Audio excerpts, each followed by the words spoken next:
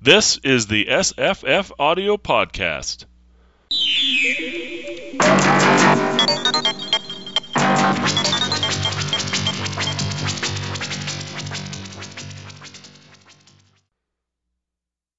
Hi, I'm Jesse. I'm Paul Muad'Dib. Hi, I'm Marissa. I'm Will. And we're going to talk about Dune, Book 2. This is the second third of the first and only Dune novel. Frank Herbert. I am a big fan of this book. We have done a show on Book 1. And I don't know, I think Book 1 is better than Book 2. Book 2 is pretty damn good. I was trying to think, what's the worst part of this book?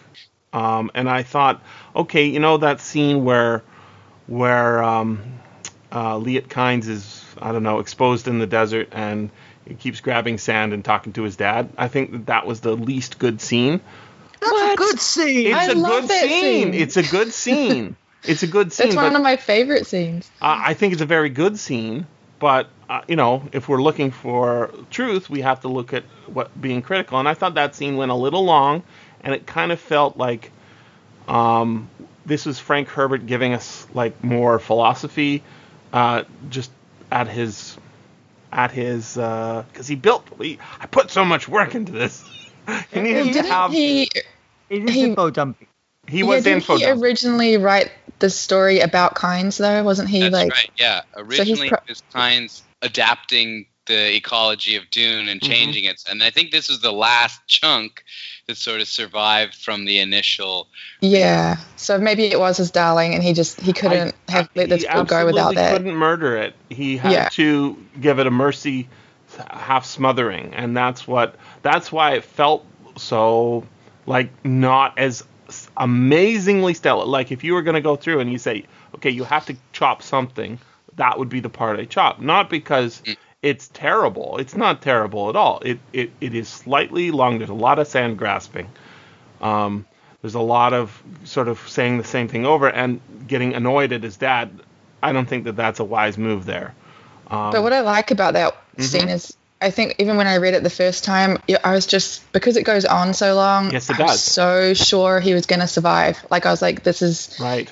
It just made the death at the end like so much more shocking, because it felt like one of those things where you're like, he's dying. No, at the last minute, something's going to save him. And it's important. It's important for our understanding. I mean, you don't fully grasp the work that went into the creation of the world without having some of that background info. Right, and it's a beautiful way to tell us about it as well, like someone's death. Ugh. Yeah, and like George R.R. Martin is always willing to do, right?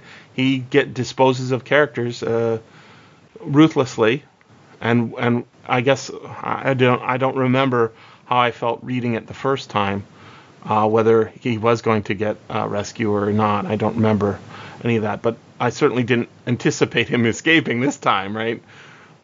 So I guess that goes away, but. Even so, like even me saying it's the worst part of the book, that's not saying it's bad at all. It's just like I can see sort of him. He needed to do a scene there, and most of the time, when people criticize Dune or the original Dune movie, getting inside people's heads and seeing their perspective and seeing how their thoughts work, this is actually that as well, and it's in a slightly less effective way because the guy's not really there, right? Normally, in those scenes where somebody's talking to somebody or thinking about what somebody's doing or acting, they are standing right there or they're driving a tractor or whatever it is, and you can see in real time them making decisions based on perception. Here, we've got a guy who's being lectured to by his father, old lectures, obviously. Why is he telling me this? Like that was me saying, yep, if there's a point where the book is weak, that is its weak point. That's where I would move the knife slowly through the shield, Well, I noticed that none of the Dune adaptations have this scene. No, that's not true. That's in the original Dune movie. He doesn't go wandering the desert, does he? He's lying on the desert with his still suit all ripped open, and the Harkonnens had left him there. They don't. Right, but we don't get the we don't get the father. No, we don't get the father and the info dumping of what the Kynes family, because it's made clear in the scene that this father started this project, has been trying to do to Dune for all these years. We don't even get that in the miniseries. The miniseries is longer. I mean, just Kynes dies in both, but we don't get this aside of seeing the long history of the Kynes' attempts to terraform Dune in any significant way. That's not really handled in the movie, and in the miniseries, it's kind of like glossed over that. It's implied like the Fremen have been doing it and Kynes just kind of helped. So I feel that having that scene there is sort of an invocation for Paul to take over the duty of Kynes, Yep. Pick up the torch where he left off, right? So kind of he had promises to have to do that. Yeah, that sort of Homeric, like, this is the history of my family, and how are you going to continue not my family's goal, but our moral purpose. And I mean, he did it earlier, right, in that bunker where he said, he swore to him and everything that his life is just as worthy as the others. But that scene in itself was, to me, a bit of a spiritual kind of turnover that said, okay, now somebody can pick up where Kynes left off after this incredible explosion, which I hope we see in the Villeneuve movie. If it ever comes. Is the movie? I thought it was a TV. Maybe I'm confused as to what's going on. No, it's supposed to, no, the last I heard, and who knows if actually it'll ever get made because this is Hollywood, it's supposed to be 2 movies. We'll see what actually 2 movies for the first book? Yeah. That already tells me they don't know what they're doing, because it should be 3 movies. 3 books. It should be 3 movies, yeah. Yep. Or 1 movie like they already made, which David Lynch has mastered and never needs to be remade. Yeah, but I don't think after the debacle that was The Hobbit, God help us, that taking a book and putting it to 3 movies, anybody that, if Hollywood's smart, they won't try that again, because look what happened with The Hobbit. Oh, God. But we're off the subject. We should return back to the wonderfulness of Dune. So, Jesse, you said you thought this was the weakest of the scenes in the book. What do you think is the strongest? That is hard. I mean, I went with the easy one, Paul. I don't know. There are a lot of powerful scenes. I mean, I think even just like continuing the camping scenes in the desert are pretty amazing. So, I'll tell you some. How about instead of telling you my favorite scene or the best scene, I'll tell you what I was struck with in this reading. So one of the things I don't remember if I ever knew before, I must have known it, I read the book before a few times, is that Chani was the daughter of Liet. Oh, yeah. So that thought got me thinking interesting thoughts, but I don't remember that being in the original David Lynch movie either. Oh, she just says it as a line. I am Chani, daughter of Liet, and it's never made anything made of. Right. The audience has to figure it out. Like, she's his daughter, but it's never actually connected on screen. Other than that, it's very interesting. I started looking at the parallels that are going on, and the most striking parallel. Her father's dead, his father's dead. They're made for each other. And then they're made for each other. That's beautiful. And what Will said before, that Paul carrying on Kynes' work. Paul is Kynes' son-in-law. So yeah, there's a line somewhere in this book. You shall know. You shall know them by who they despise. They both hate Harkonnens together. I tweeted that line. I tweeted that line. So both their fathers were killed by Harkonnens. That's got to be a love bond, right? And then it also made me think, she's the dream girl trope, right? We got that from the first book. He dreams about this lady and her asking him about the waters of his homeworld, which is such a come on line. Come on. She likes you, dude. She likes you. Did Did you also notice, this was like a really creepy moment for me, was when he sings her that love song where he's kind of like, all right, I guess he's like sealing the deal. Like, I'm telling her I like her back.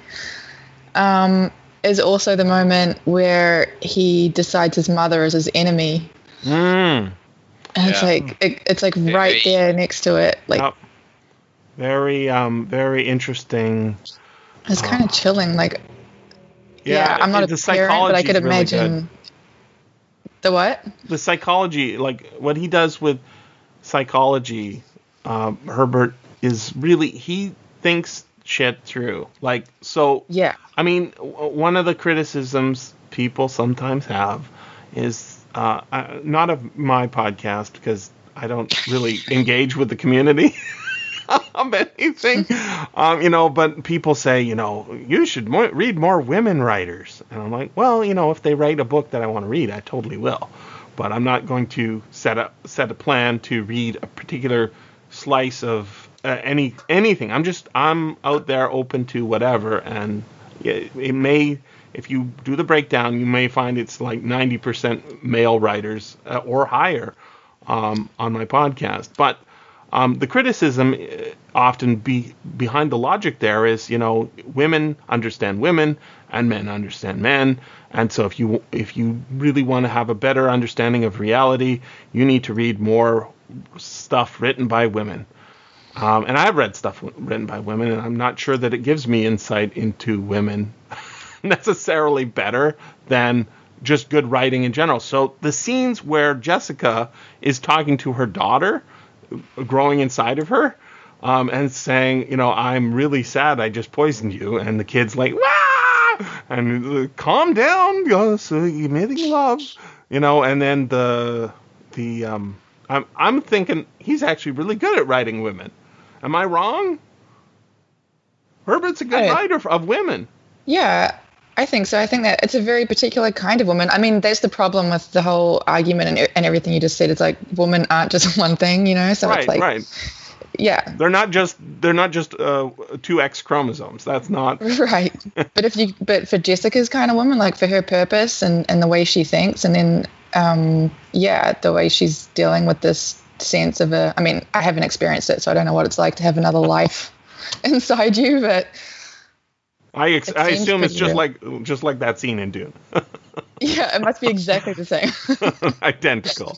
Nailed it. And while you're doing drugs and you're pregnant, that's exactly the sort of experience. That is one thing that's pretty weird, is that she definitely didn't think that through too carefully. I mean, she was thinking more of Paul. She was like, should I worry about my fetus or should I worry about my born child? And she was really doing that for Paul and not worrying too much about the child inside her. Well, what choices was she given, right? She could. Yeah. I think she doesn't want to think about it, and that's why she doesn't think about it until she's committed herself, right? Right. But the Reverend Mother did sort of, when she says you should have told us you were pregnant, I was kind of like, yeah, you should have. Like you could have. Yeah. But here's something that. Here's something that struck me about this scene this time through that I hadn't before. In the earlier in the book, the Bene Gesserit scolds Jessica like, "You should have born a daughter, not a son. How could you have? You screwed up the plan," which implies that, well, the Bene Gesserit can control the sex of their babies. Yes, we got that from book 1, right? Right. But then the point is, so why did Jessica choose to have a daughter this time? It's not addressed in a text at all. I don't think nobody even thinks about it. But why did she choose it? She could choose another boy or a girl. Why did she choose a girl? It's an unanswered question, and I would really like to know. Maybe she didn't choose. No, but she's a Bene Gesserit. She can. Maybe she just wanted to let it go random. There's no reason to choose. Why should she? Yeah. But I thought there was the boy out of the love of the Duke. Mm-hmm. Right. But for the second child, then there's no motivator outside of. There's no motivator. Well, at all. Maybe it'll help seal up the deal with the Harkonnen. She doesn't know the future like Paul does, right? Right. But it'd be nice. It'd be nice if, I mean, that she could have that would have been addressed or thought about, because it's kind of a hole, because she can clearly do it whenever she wants, and so why didn't she do it or why did she choose a daughter? I mean, we don't see a choice. I'm going to assume that she had to have chosen, because that's just the way it works, because she can. So why did she choose a daughter? I mean, I'm not sure it is a hole, Paul, because so I'm a very wise person. That's what I know. I know how wise I am because I tell myself, you're very wise, Jesse. And one of the things that I do is I try not to have preconceptions about things that I don't have enough details about. So, for example, imagine we're in a cafeteria, right? And everything in the cafeteria is always available all year round, but all of the things in the cafeteria are also available as based on imports and exports. So they've got two kinds of pie. I use this example all the time. Blueberry pie and strawberry pie. Blueberry pie is in season at a different time, if you want fresh blueberries, than strawberry pie, because strawberries are, ripen at a different part of the year. Mm-hmm. Which do you choose? I don't go into the cafeteria and say I'm going to choose blueberry pie because I love blueberry pie and I hate strawberry pie. I like both. So I say which one is in season, and then I let it roll, right? So I could see how it could be a decision on her part. She has the ability to choose, but that doesn't mean she does choose. I usually let such decisions just happen, and I find it makes my life a lot better than actually taking on the burden of decision. Decisions are actually burdened with something called sunk costs, and I chose badly, like that. And she seems like a fairly wise person, so maybe she just didn't choose and she just let it go. Yeah, are you guys assuming that the directive is off now as well, that she wasn't supposed to keep trying to have a daughter? It's not said either way. That's right. So, but because I just assumed, I thought it had said somewhere that I thought she'd gone against the orders that once, and then I thought she was going back to the directive. Well, she would have ruined it again anyways, right? By imbibing the spice. By imbibing the spice. Yeah, the Reverend Mother doesn't talk about it. Gaius Helen Mohiam doesn't talk about it, I don't think, in the first book. And at what point is she I don't think she's pregnant at that point, right? That's a little before she's about to get pregnant, I guess. I also just found this line, it's 38% through, so that might be in book 1, where it's also a prophecy of Paul, so she could also just be doing that. Like, he says he had a waking dream that she will have a daughter on Arrakis, and then she says, only to serve.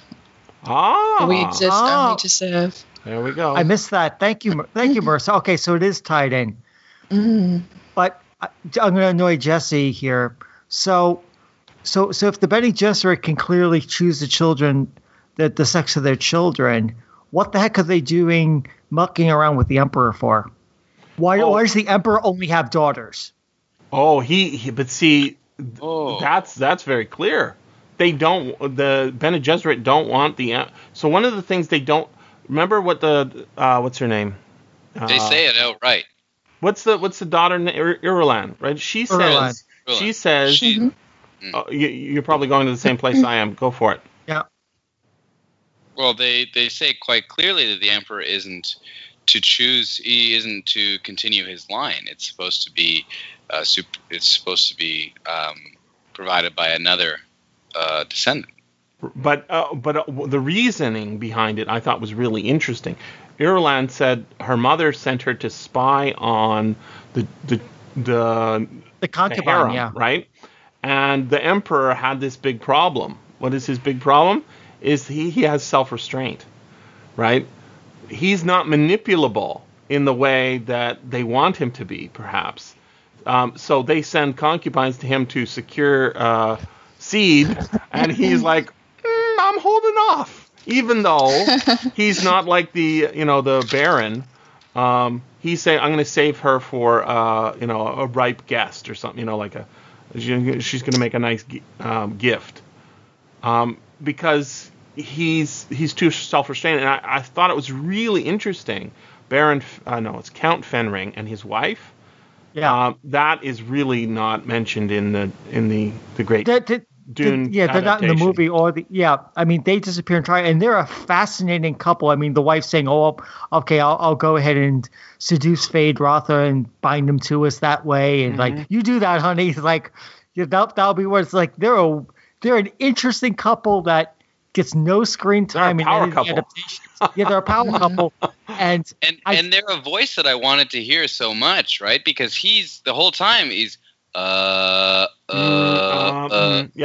He's got that hesitancy. I was like, I really want to hear this. The audiobook was pretty good with it, but I really wanted to hear it in the film. Yeah. Well, I think that is where all those Brian Herbert, Kevin J. Anderson books come from, is people say, who are these folks, right? What is going on? And then that leads to sequelitis, and of course, the reason this book is so great is because he wrote a book about Liet Kynes doing the Earth, right, terraforming the planet, and they said, no, this isn't going to work. But this is great backstory. This is why Tolkien's Lord of the Rings is so great, is because it's like, I got all this stuff about elves. Nobody wants to read about that. So I'll use that as backfill for a whole universe that I build on top of it.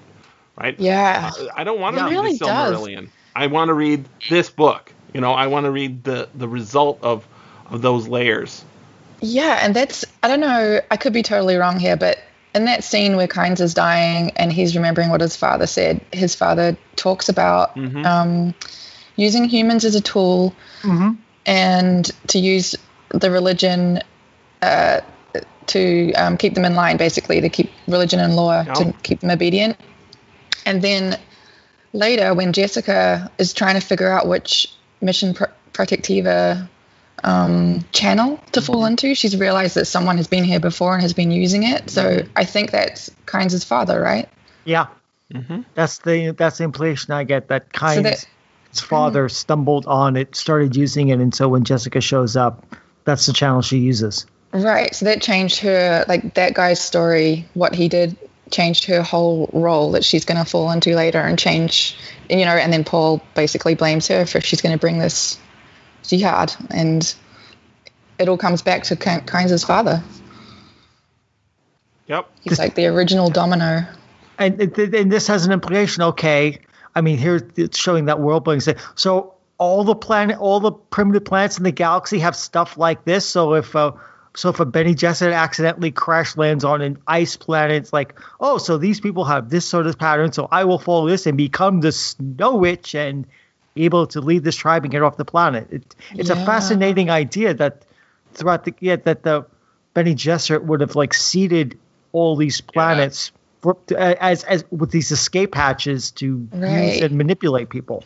And yet this one was a little bit messed up. Like I think she calls it like wild or something. Like I think she can tell that it's not quite as it should be for her story. Yeah.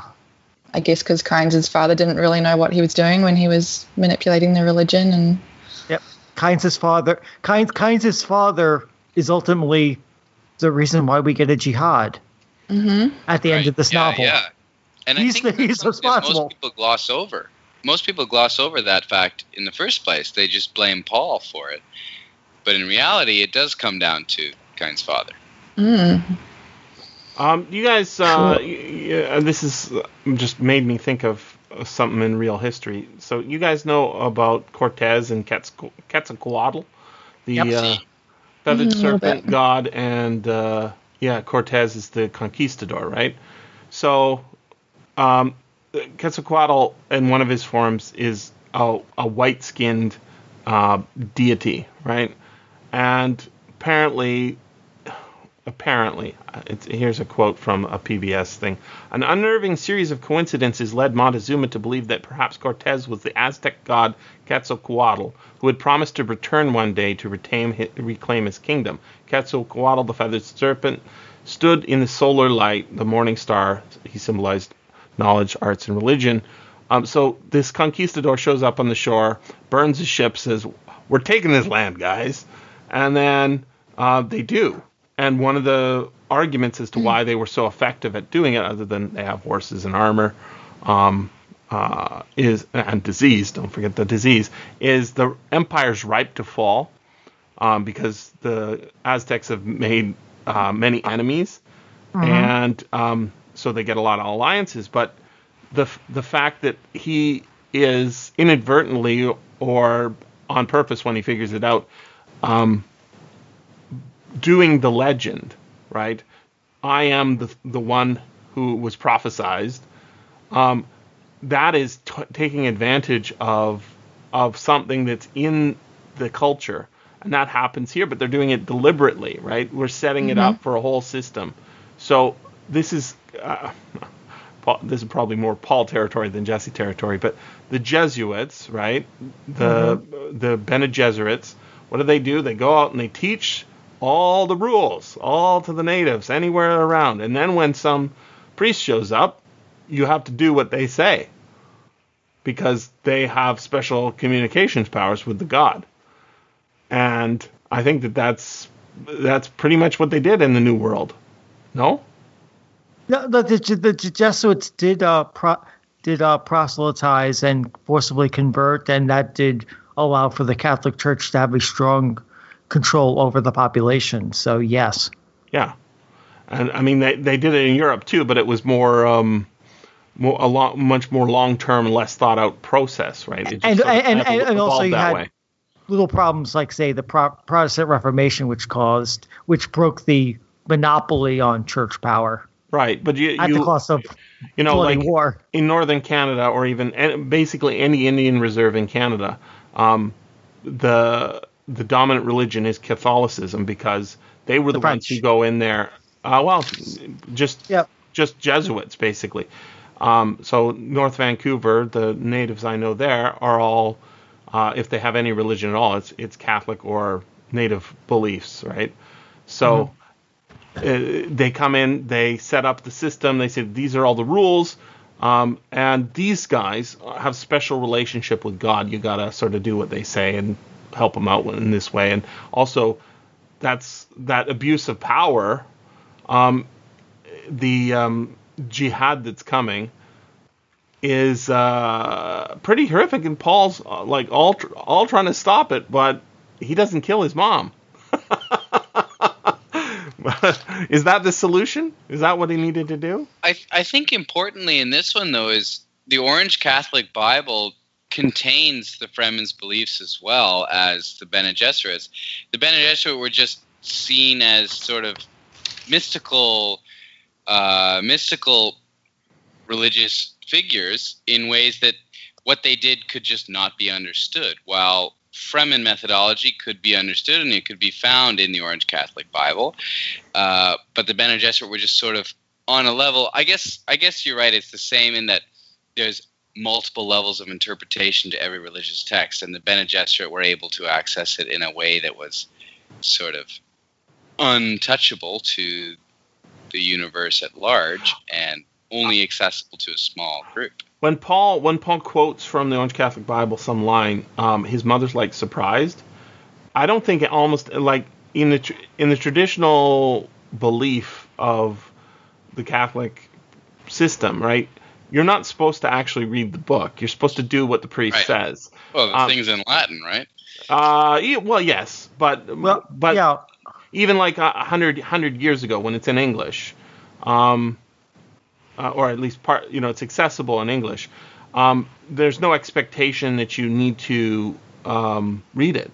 The expectation is that you go to church and you do what the priest says, and you take in the wisdom that way. It's a mediated thing, right?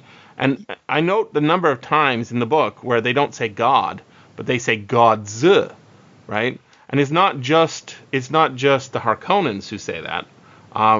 Gurney says it, and the Harkonnens, and I think even Jessica says it. And also, of course, all the makers are gods as well. And so, yeah, Harris go. Wild beasts of the desert do not hunt there, waiting for the innocents to pass. Oh, tempt not the gods of the desert, lest you seek a lonely epitaph. Right? Gods, what a monster. That's Gurney. That's it. That's in the film as well. Yep. Yeah. That was one thing that I actually wanted to ask you guys about was what do you think about the sandworms themselves? Are they the only aliens that are present in the series?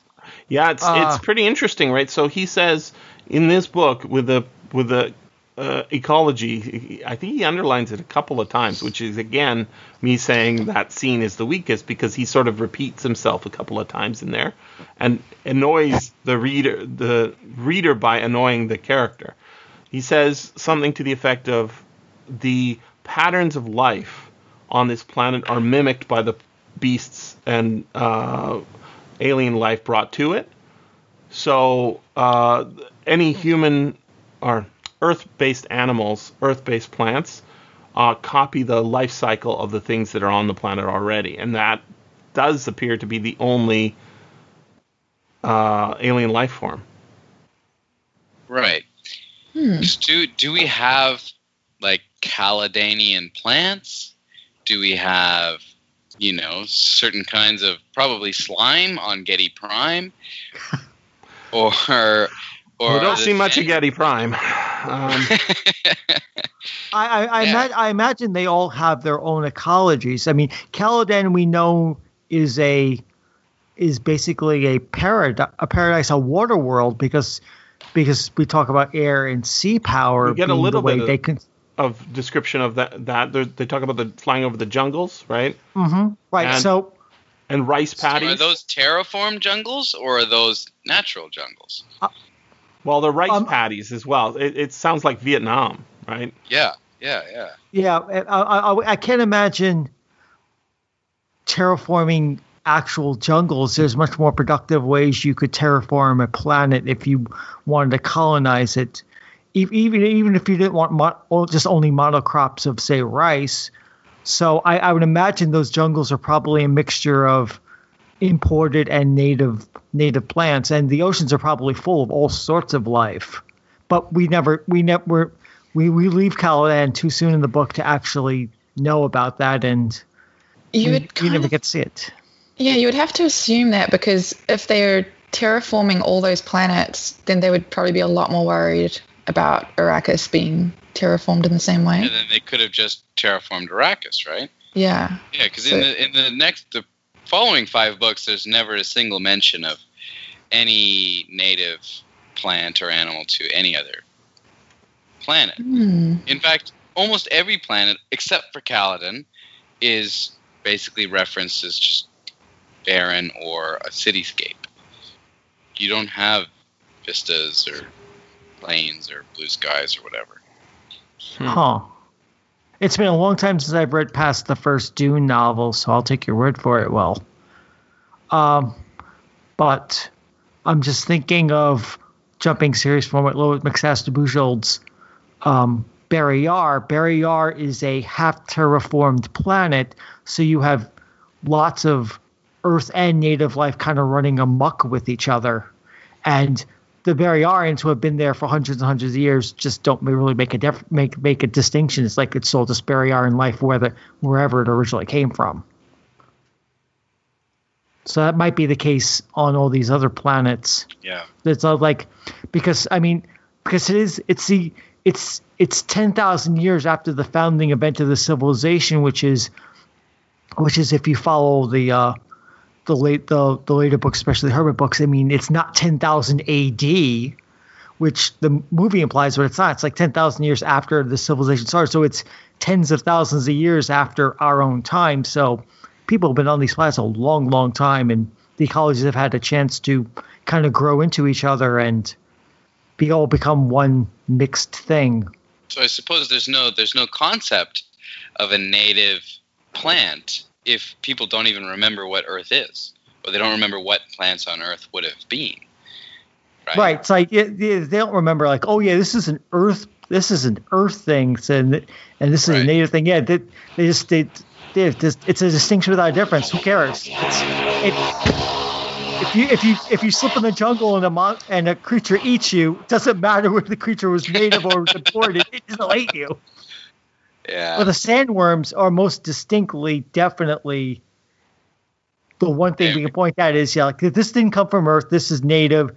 This Right. because it's so tied in with the Dune ecology from the little makers all the way up to the major cycle and back again. That's the one example we get of a true alien, as you put it. So here's a question: Does the sandworms? You guys ever read the Goodreads reviews of this book? No. Oh. Okay. So the problem with reading the Goodreads reviews of this book is because it's such a well-known book. There's thousands of reviews, and more importantly, there's a lot of people who want to read reviews. So I looked at the first 2 Goodreads reviews, and they're not even really reviews. They're sort of just meta reviews, kind of. And the first one is positive, and the second one is negative. And the second one is almost like a troll, like somebody saying, basically, if you like this book, you're an idiot or something like that, right? In a sort of a casual way, saying, it's not as good as you think. And they sort of whoever wrote it is pulling his punches in a way, when you're a young person, I know how to troll. So I know trolling when I see it. It's kind of a way of trolling without actually being able to be told you're a troll. Just the subtle way it's done. But the first one is about how amazing the book is, and that how it couldn't have been. I think this is the one I'm thinking of. How it couldn't have been written today, because if it was written today, people would see it for what it is, which is a thin veiled description of what we have in reality. It's about. Well, maybe I'll just bring it up, okay? So I want to bring this. I tweeted at you guys, and I think Marissa responded to it. A particular photograph of John Kerry in the foreground, out of focus, and in the background, these 2 red hands above. Yeah. You know this picture and this testimony? I saw the tweet. Okay, so this is John Kerry in front of Congress, giving a explanation to why we should do XYZ in Syria, right? This is years ago. And his explanation is that he doesn't name the countries, but he says these countries, and he means basically Saudi Arabia and what's the one that's Qatar? I think it's Qatar, or Qatar. Are willing to pay the full freight, the full cost of the war. And he doesn't say the war, but if you listen to the speech, it's very clear that he's saying it's not going to cost us a dime. In fact, they're going to pay for us to do it if we do it like we did it in the past, invade Iraq or whatever. And it's like, this is an amazing deal. We got to take this. It's hilarious because they're willing to pay the full freight on it. And then I put the quote, "It's yours to squeeze, as I promised. I want you to squeeze and squeeze and squeeze. Give me blank." And it's supposed to be spice. Drive them into utter submission. Do not show the slightest pity or mercy. Never stop. Go, show no mercy. That's actually from the movie. The one in the book it also has the word squeeze, but is a little bit more circumspect about getting it all over a whole scene rather than squeeze. And so I just think it is fascinating to think of the only native life form as what it is, oil.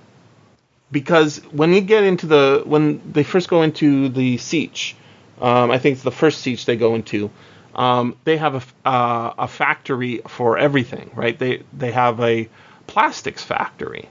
Well, what's plastic made out of? Oil, right? That's where, not all plastic, but almost all plastic comes from oil. And they have a coffee factory, not a coffee factory. They have spice coffee, right?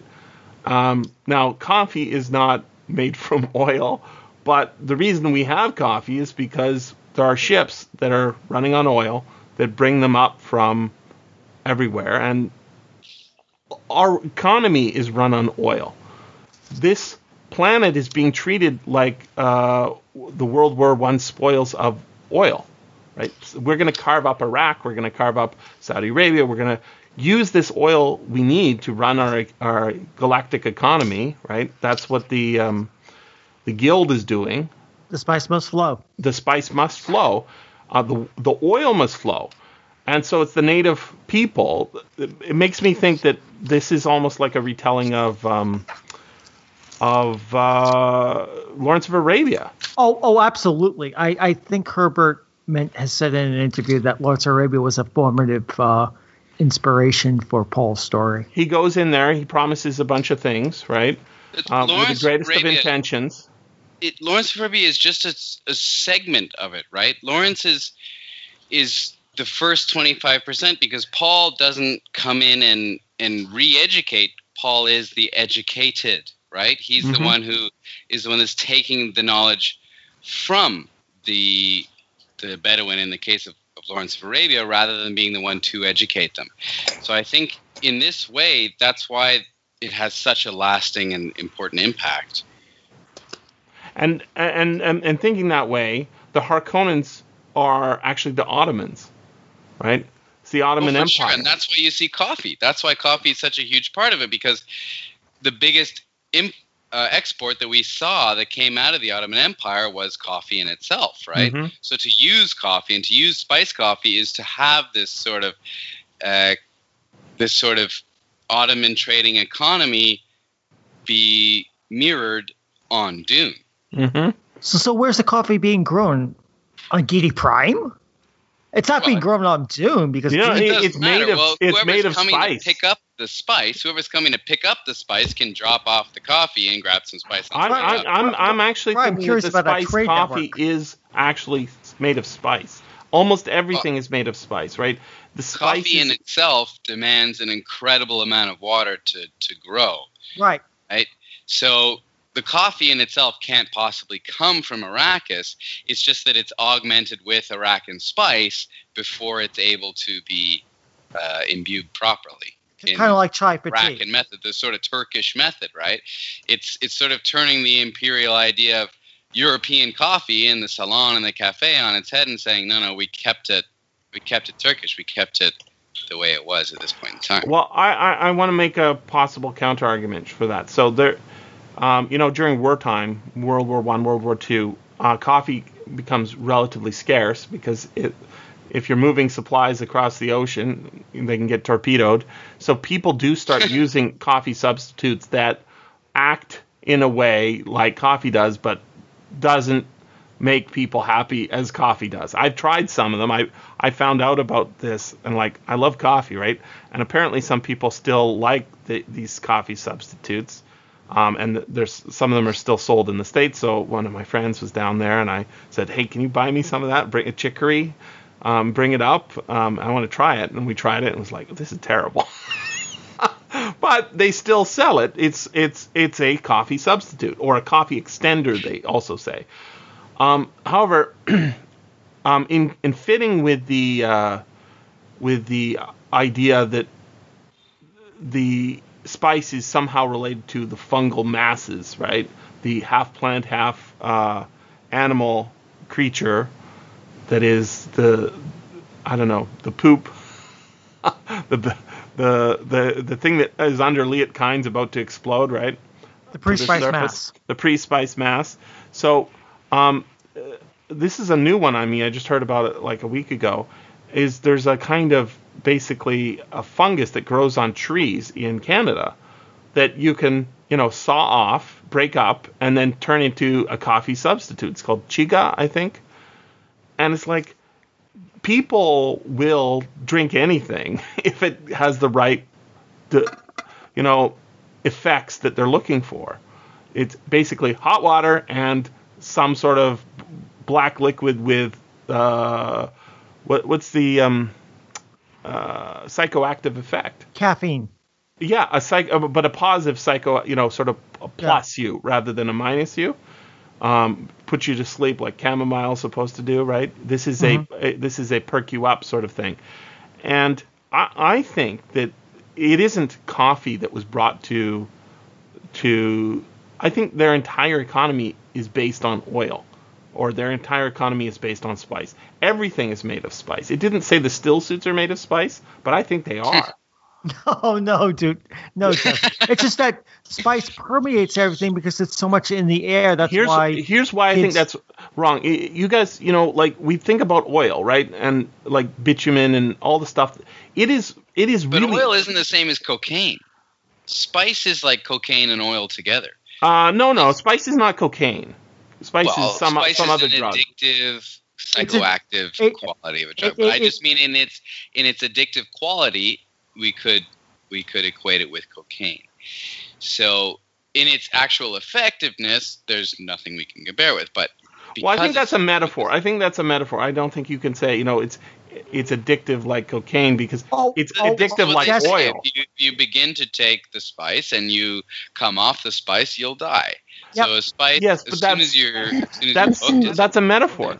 That's a metaphor. No, it's not a metaphor. It's mentioned in the book again and again that once you start taking spice, you're addicted to it physically because they mentioned that Paul can't leave the planet because he's now addicted to the spice. I understand that, but this is the same thing. Like once you start farming with tractors and you've got rid of all your horses for pulling, you have to keep buying oil, right? This is the addiction. Is once you get on the oil, it's addictive. So almost everything that surrounds us is made of oil. It's at some point. There's very little wood in our world left, like for physical objects. So melamine, right? There's so many. A lot of food is made out of oil. Like they take aspects and in cracking the raw material and breaking it up into different materials. It's like sugar. You can make sugar because it's carbon. You can turn it into a ton of different things. So the psychoactive properties of oil, I don't think are what we're looking at here. I think we're looking at the physical need to have it to run your machinery. Once you have a military that runs not on horses and hay, but on the physical needs of a motor. Right. What do they do? What do they do in Germany? They start inventing synthetic fuels because they're just cut off. Right. They need to run everything on oil, but they don't have any oil, so they have to have some sort of substitute. I think that's the metaphor. I mean, obviously, this is a book, and it's not a metaphor. Metaphor? Couldn't it be a metaphor that goes one step further and it says it's not just about a fuel, it's not just about a drug, it's an ideology in itself. It's a whole galactic economy, right? Right, and that's what it is. Because to me, when I look at the Fremen who partake in it, and I look at Jessica and Paul and the Emperor and everybody else, they're still on two sides, right? They're both partaking in this metaphor, but it comes down to their motivations that kind of sets them apart because they're both dependent on spice. It's also more like what we were saying in the last book about it's their computer technology. It's more almost that than oil in a way. Like I think that I tweeted about that during the week too. I don't think I tagged you guys about we're going to have a jihad at some point, a Butlerian jihad on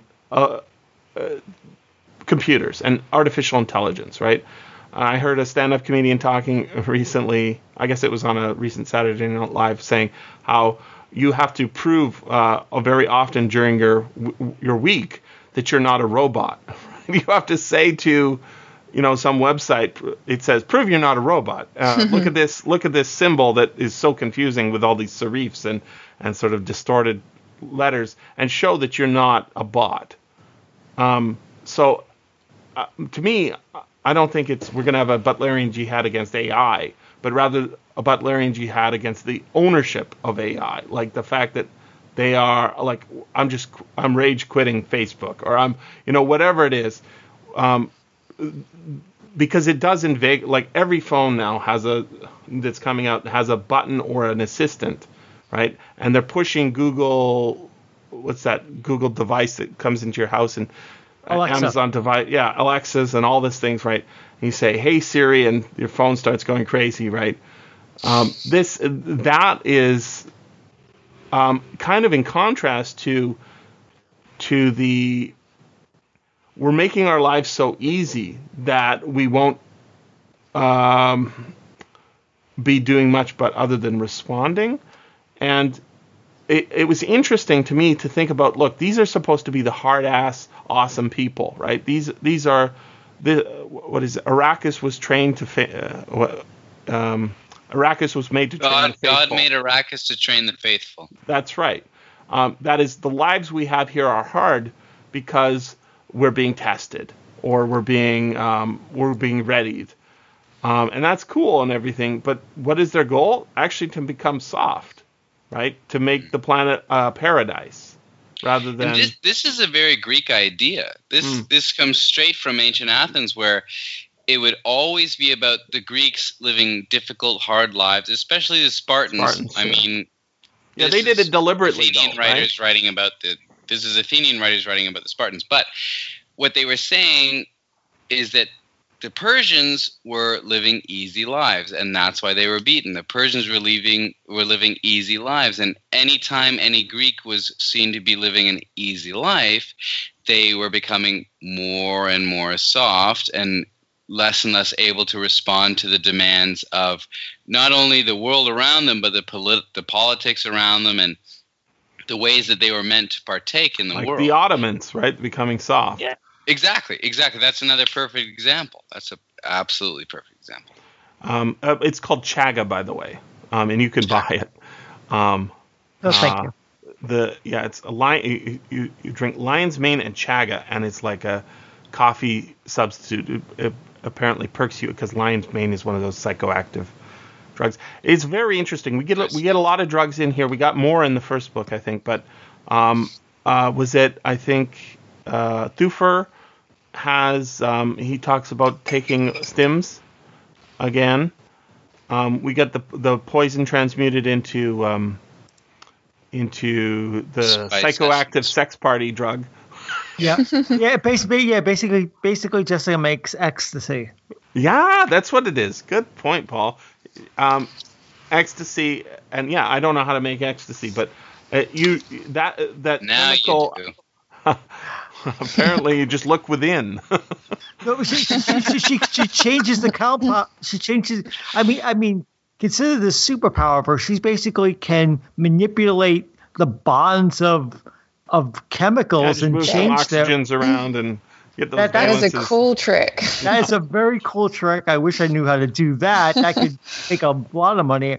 Well, that's what your body does, though, right? Is so you take in this weird fuel, and it goes in, and then your body says, "Aha, I see." So it throws some acid at it, right? And it said, "Okay, but we've got some oils in here that can't be digested using that, so we need to squirt in some bile."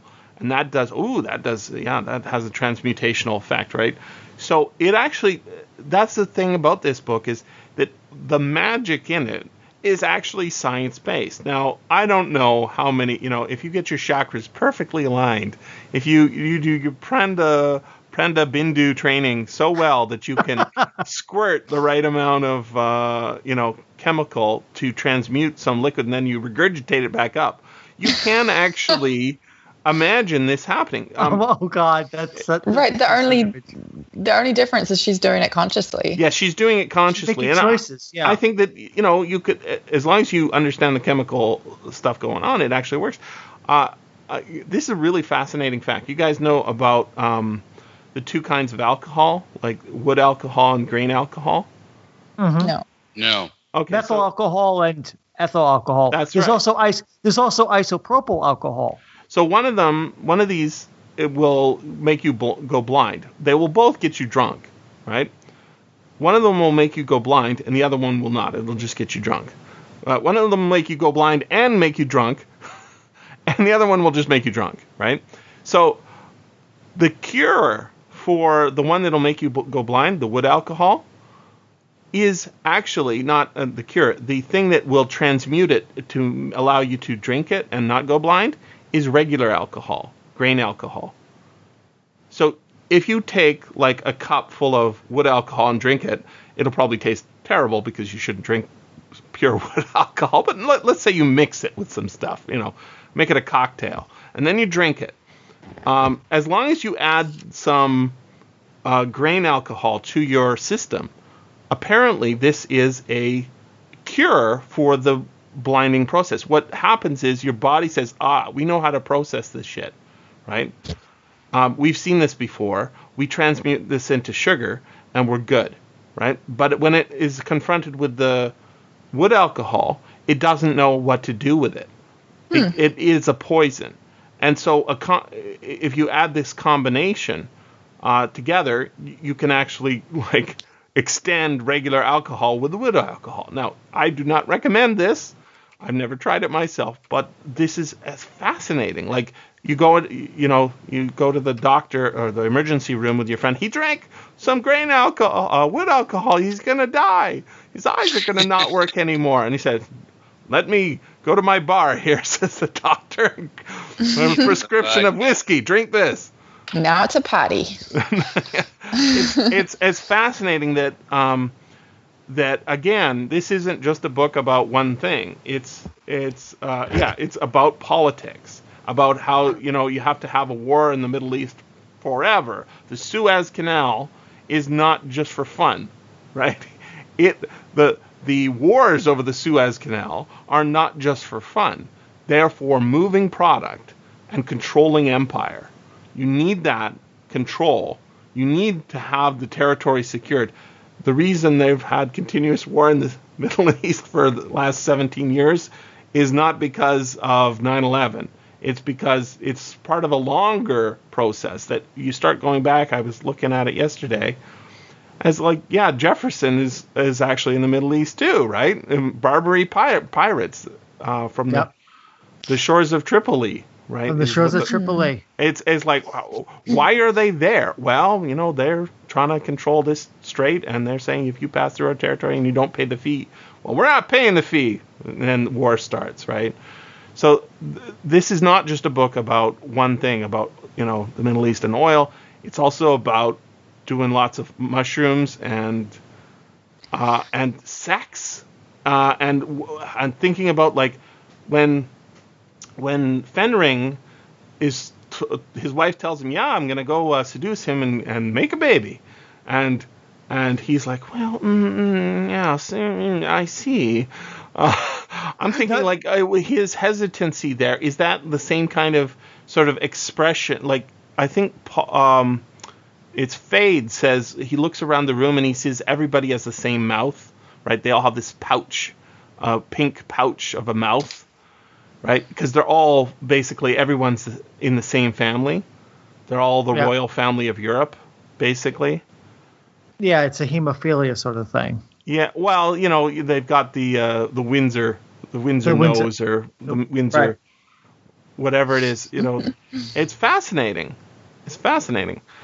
I want to point out another cool thing. I'll stop for a second. I want to just confirm for our listeners, because I had to Google this, Jesse, because it's like, wait, you save methyl alcohol by ethanol, and I found out yes. So what the body does when it's confronted with methyl alcohol by itself is it converts it into formic acid. Right. The formic acid destroys the optic nerve. That's right. And it says right here that the reason why ethanol works is when the body takes up ethanol along with the methanol, it stops the methanol from being converted into formic acid. That's right. So it's like, wow, I had no idea this was actually a thing. I was thinking like, are you telling the truth there, Jesse? I know. That's why I start to doubt. I start to doubt it because if I'm not looking at it, right? But I'm like, wow, this is amazing. That is amazing. I would never guess. Yeah, ethanol is the way to cure methanol poisoning. Huh. But please go on. Well, I was gonna say the other really amazing thing that I Paul, you're saying what's my favorite scene or something? What's the best scene in the book? The other thing that I was really shocked by is how cool the parallelism is between when Paul has his first kill and when Fade has his 100th kill, right? Oh yeah, that's a great scene. I like the Fade killing scene because so many layers are going really at once. Good. It's really well done, and we get to see a little bit of Getty Prime and how things are run there. But how much time is spent with Paul sort of, I don't want to kill this guy, the whole Jameis situation, right? Jameis is, what are the consequences of killing Jameis? Well, basically you have to take care of his family for the rest of his life, right? Oh, damn it. And you have to take his water. I don't want his water. Versus this killer who he trains to show off his skill by fighting people unable to completely fight back, right? Whereas Jameis is actually a trained killer. And when Paul goes against him, it's like these guys are expressing opposite societies. And that the fact that Fade is the shadow version of Paul, where instead of having a loving mother and a loving father, he has a creepy uncle and a creepy cousin, right? And he's the most reasonable character amongst them. And he's just a sociopath. Though, that Fade should be Paul. That Fade is that iteration of the Bene Gesserit and the Imperium's Paul. Paul should have been the wife of Fade, right? So, right. By all rights, Paul not being Paul wouldn't have ended up with what we had now, right? That the Bene Gesserit have developed for whatever it was, 3,000 years. An individual as deplorable as Sting. Oh come on, Will. When I first saw the Dune movie and that smoke clears and you see that smirk on Sting's face, I'm thinking, what the actual hell am I watching? All I see. No, Sting himself is not right. In the novel, though, he is quite a thing to deal with.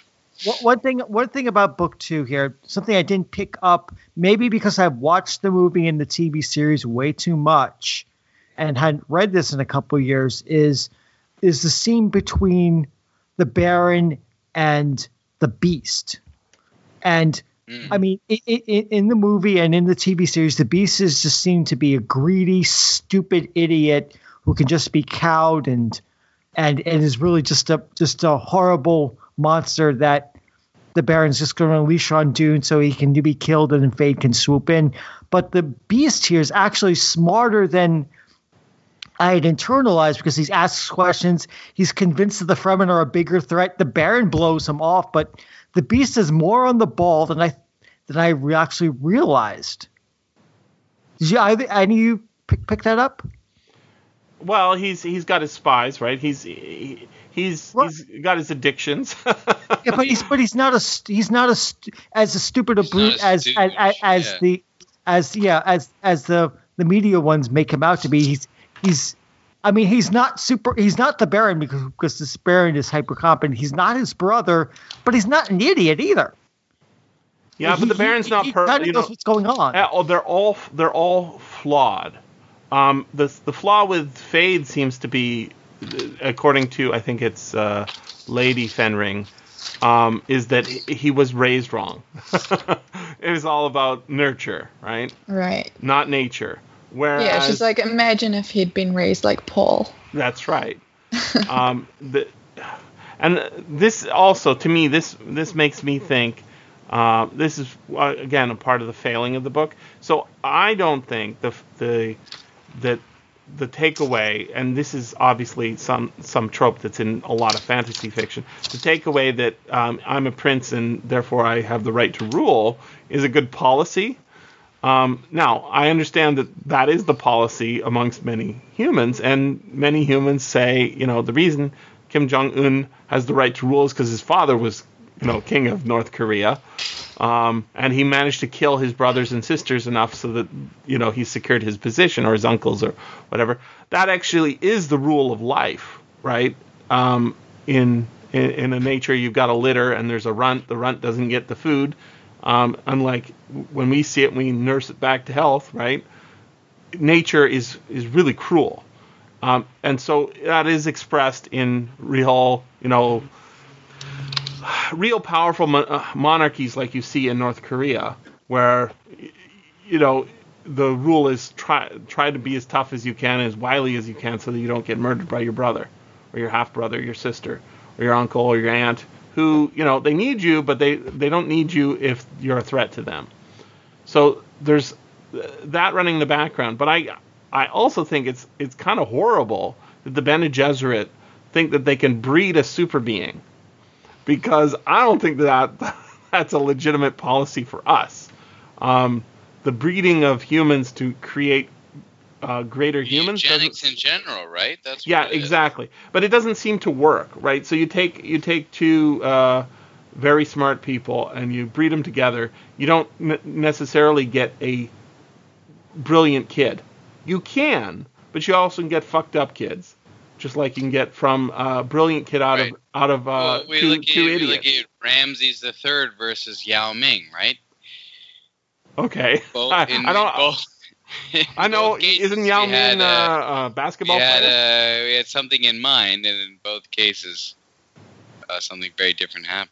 Well, you have to explain these references because I'm not following. Yao Ming is the son of the greatest basketball player, the greatest female and male basketball player in Chinese history, and he became the basketball player in history. However, Ramses II was the greatest general Egypt ever saw. Ramses III was the first. Same idea from behind both of these individuals. But what I enjoy. But how many failed breeding experiments are we not seeing? Is my question, right? So you can actually find like great writers who are the sons of great writers. So, for example, Stephen King's son, Joe Hill, is a good writer, right?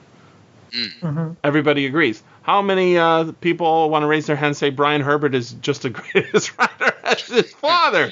Oh, what? Oh, no. Okay. I'm rubbing my hand in the dirt right now. There, Jesse. I'm rubbing my hand in the dirt.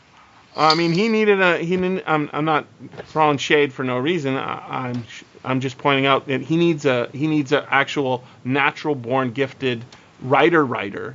I'm not saying he's actually a great writer. I'm just saying he's naturally good at it, writing. Brian Herbert can. Not Brian Herbert. Kevin J. Anderson can compose novels walking on his hikes, right? This is he can walk and talk and write novels at the same time. That's pretty amazing.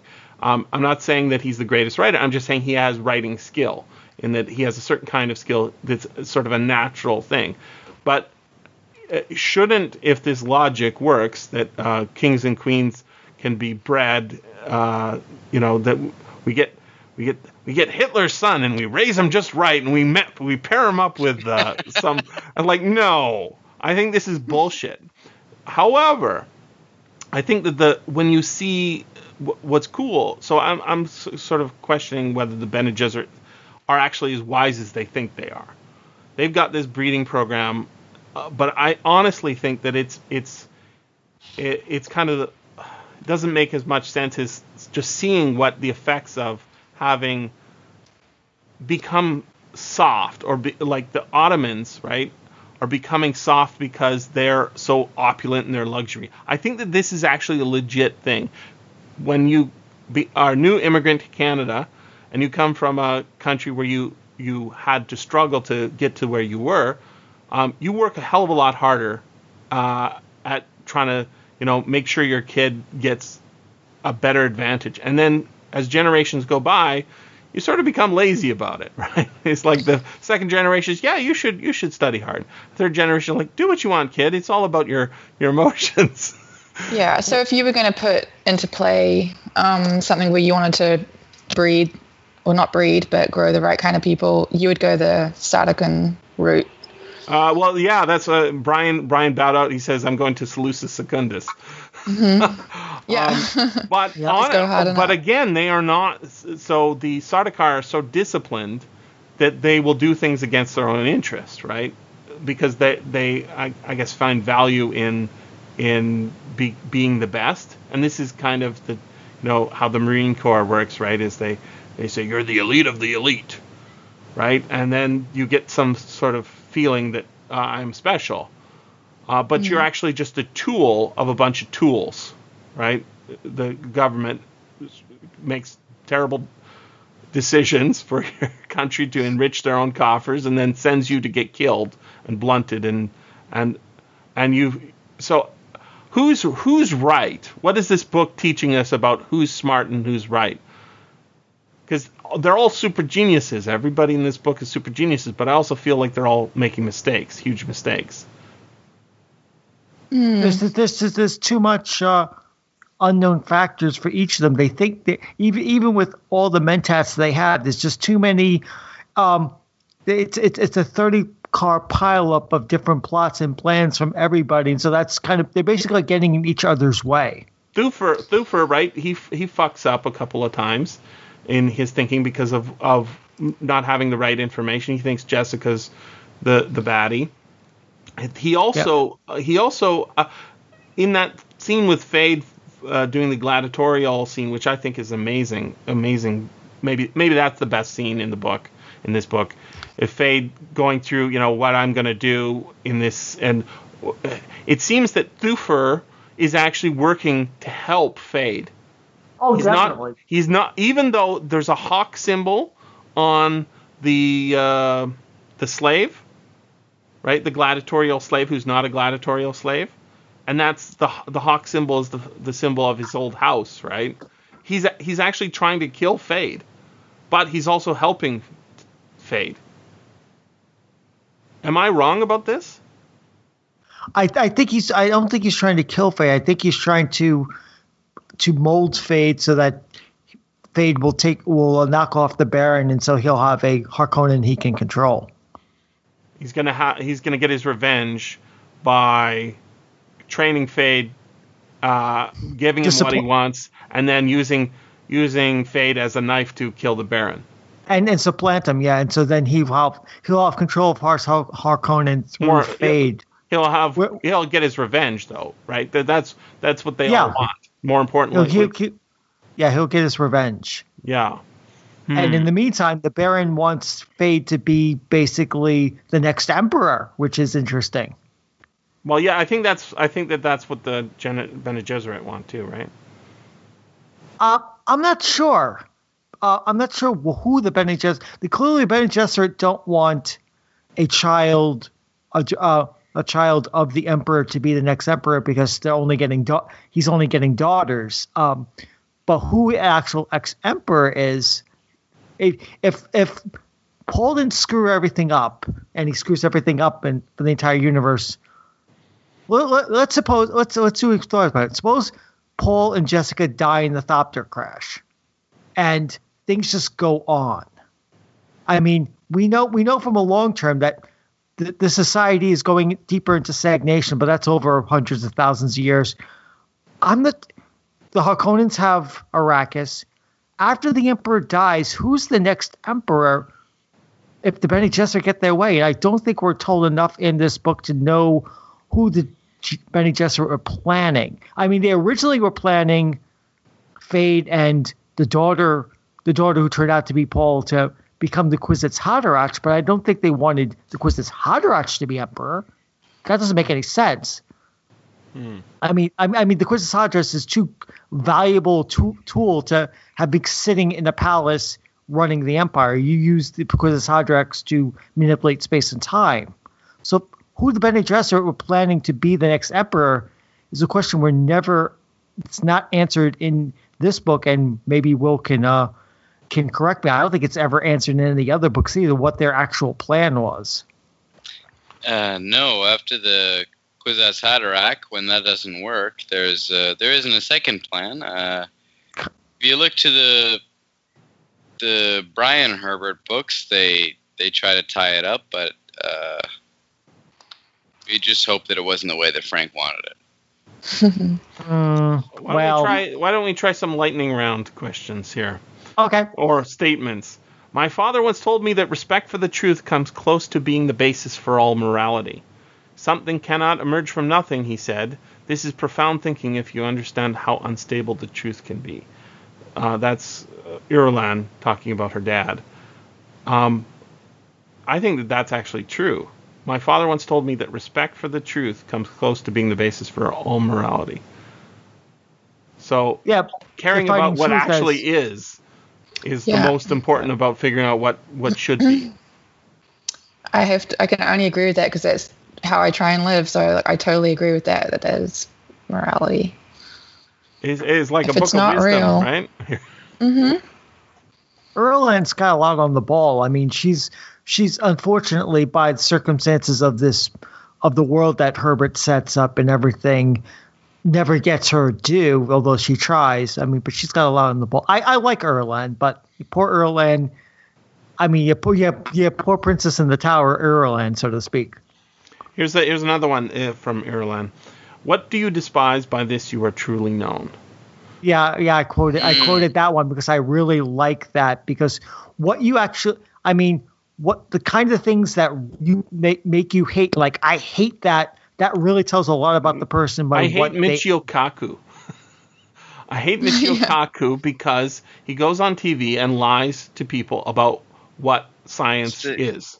Yeah, that tells a lot about you. Exist. It does. It I know. I kid. I didn't hear it. What did you say? I just told you the future doesn't exist. Well, there is a line about this, and I want to throw that at you. You cannot back into the future. That's Paul talking to Chani. Now, I'm not sure he's right about this. One of the things he says is really hard. I believe there was an Uber car that backed into the future. At 88 miles per hour? No, that's a different thing. Okay, back into the future. Okay, so I was telling I had given a friend of mine a ride home yesterday, and I said, okay, now you're in my car, put on that seatbelt, and we started driving. And I said, now you get to hear the story of my theory of the song "Row, Row, Row Your Boat." Oh You're locked in this car for a half hour, so you're going to hear my theory on the why "Row, Row, Row Your Boat" is a profound story. So I'll tell you why this is. I think it's fascinating because we hear these little sort of tunes as kids, right? And then we don't think about them; we just sing them. But it's a song, and it goes, "Row, row, row your boat gently down the stream," or "gently up the stream." I prefer "gently up the stream." "Merrily, merrily, merrily, merrily." So you got 4 merrilies, and then the final line, "Life is but a dream," which I think is a profound thought to put into a kid's head. Think about that for a minute. Kid, you're 6 years old. Life is not real. It's a dream. You good with that? Time for the blue pill. Right. And then when you think about why is it rowing and not paddling? Because normally you're paddling, right? You can see where you're headed. Well, actually, in life, we can never see the future. That's the real truth. Is that I was just reading a really terrific column by Barrett Brown. You guys know about him? He was arrested by the FBI for threatening an FBI officer after they came to his house and yelled at his mom. But really, they were trying to get him because he was exposing whistleblowers. He's putting whistleblowers out into the public, and he has disrespect for authority. So he was jailed and put in prison. And he wrote some amazing articles, and he's out of prison now, and he's back, and he's writing like he's still in prison. He's just an amazing writer. When you read his stuff, he's hilarious and so smart. And he was talking in his latest about Thomas Friedman, the columnist for the New York Times. And all he did to take him completely apart is he just reads his columns for 20 years of columns, so his weekly columns. And he just shows how he's wrong about everything. One of the things that Friedman does is he says, in 2003, he says, the next 6 months will tell whether the Iraq war is winnable or unwinnable. And then in 6 months, he writes, the next 6 months will tell whether the war... And he does that for like 20 columns in a row or something, some ridiculous amount of... And then he stops doing that, and he has all these tricks and tropes. And I've heard many professors, like on podcasts, say, I read Thomas Friedman every day, and I think, you just read Thomas Friedman. It's like, these are idiots. These are idiots. And he takes them apart, and he says, he throws out lines like, if Noam Chomsky had a column in the New York Times, it would read like this, right? And I was like, yeah, how come Noam Chomsky doesn't have a column at the New York Times? Because he's circumspect about his predictions, and he doesn't obsequiously suck up to power like all the Harkonnens, like the Harkonnens doctor in the first Dune movie, right? He's, oh, your pustules are so beautiful, my Baron. Your skin, I make love to it. Yeah, it's like, oh my God, yes. He's a complete suck up to power, Thomas Friedman, and it's amazing that people don't call him out on it, and they read his column week after week after week after week, and don't see that he's just wrong about everything, consistently wrong, because they have no sort of sense of reality. My whole thing is I can't tell what's going on right now. It's very hard to tell what's going on. So I just look at history and look back and say, what does this... I see how humans acted in the past. People seem to be acting certain ways in the present. It's sometimes hard to tell if they're actually acting that way, or it just seems like they're acting that way. What is likely to happen? Well, probably more of the same in a similar way as to what happened in the past. But I won't make a lot of predictions based on that. I just say, don't expect much. Don't expect much. So I think that this story, row, row, row your boat, gently up the stream, merrily, merrily, merrily, merrily, life is but a dream, is actually a great philosophy. Because you can't, when you're rowing, you're actually facing away from the future. And Paul says something really similar to this at the end. He says, when he's on drugs and about to have sex with Chani, I think that's what's about to happen. He says, the hard part, he's tripping on drugs, and she's like, we're going to make a baby. And he's like, wow, she's really tripping right now. And he says, the hard part is not seeing the future, but seeing the past from the future. So he's tripping amazeballs right at this point, because not only is he, he's seen the scenes that have come up in book 2 in book 1, like here I am with Chani, and she's going to say this weird thing to me, and what is an usul, or Yeah. and then he doesn't recognize that when it's actually happening. I noticed. You guys notice that? He doesn't say, "Hey, that's that scene where I said I was usul," and Yeah, or he about never the makes it waters of my explicit home connection. worlds. Like it's like he's forgotten it, and the reader He's has. caught up in the moment. That's right. So looking backwards from the future to the past, as in the present, is harder than looking to the future. And I think that is the past known, or is it experienced? Is the what known? Is the past known? Sorry, is the future known, or is it experienced? Right, like when he sees it and he chooses it, does he have to know that it's coming, or has he already said to himself at that moment in time, this is what will pass? He keeps saying, this is a nexus moment, right? Sort of thing. Yeah. It's a cloud. So he shouldn't necessarily have to remember what's going on. He just has to know that this is what he's decided on, and then that happens to be what comes to pass. We have what's that effect when you think you've experienced something before? Deja vu. That's the one, right? So you have that effect fairly frequently, I think, right? I mean, well, I don't know. Once every once in a while, every 6 months or 9 months or whatever it is, you have this feeling. He doesn't have this feeling when it actually is a deja vu thing, right? We have it. We say, it's the prophecy. That's true. just like the folks, they say, she is the Sayadina or whatever it is. Right. There's only the positive check mark of fulfilled expectations. And yet, this is not science. This is the opposite of science. Everybody makes a mistake. They always say, science proves. It's actually not the same thing, but that's not what science does. Science says, well, it's not this, and that's not this, and that's not this. And this one, it seems to be holding up.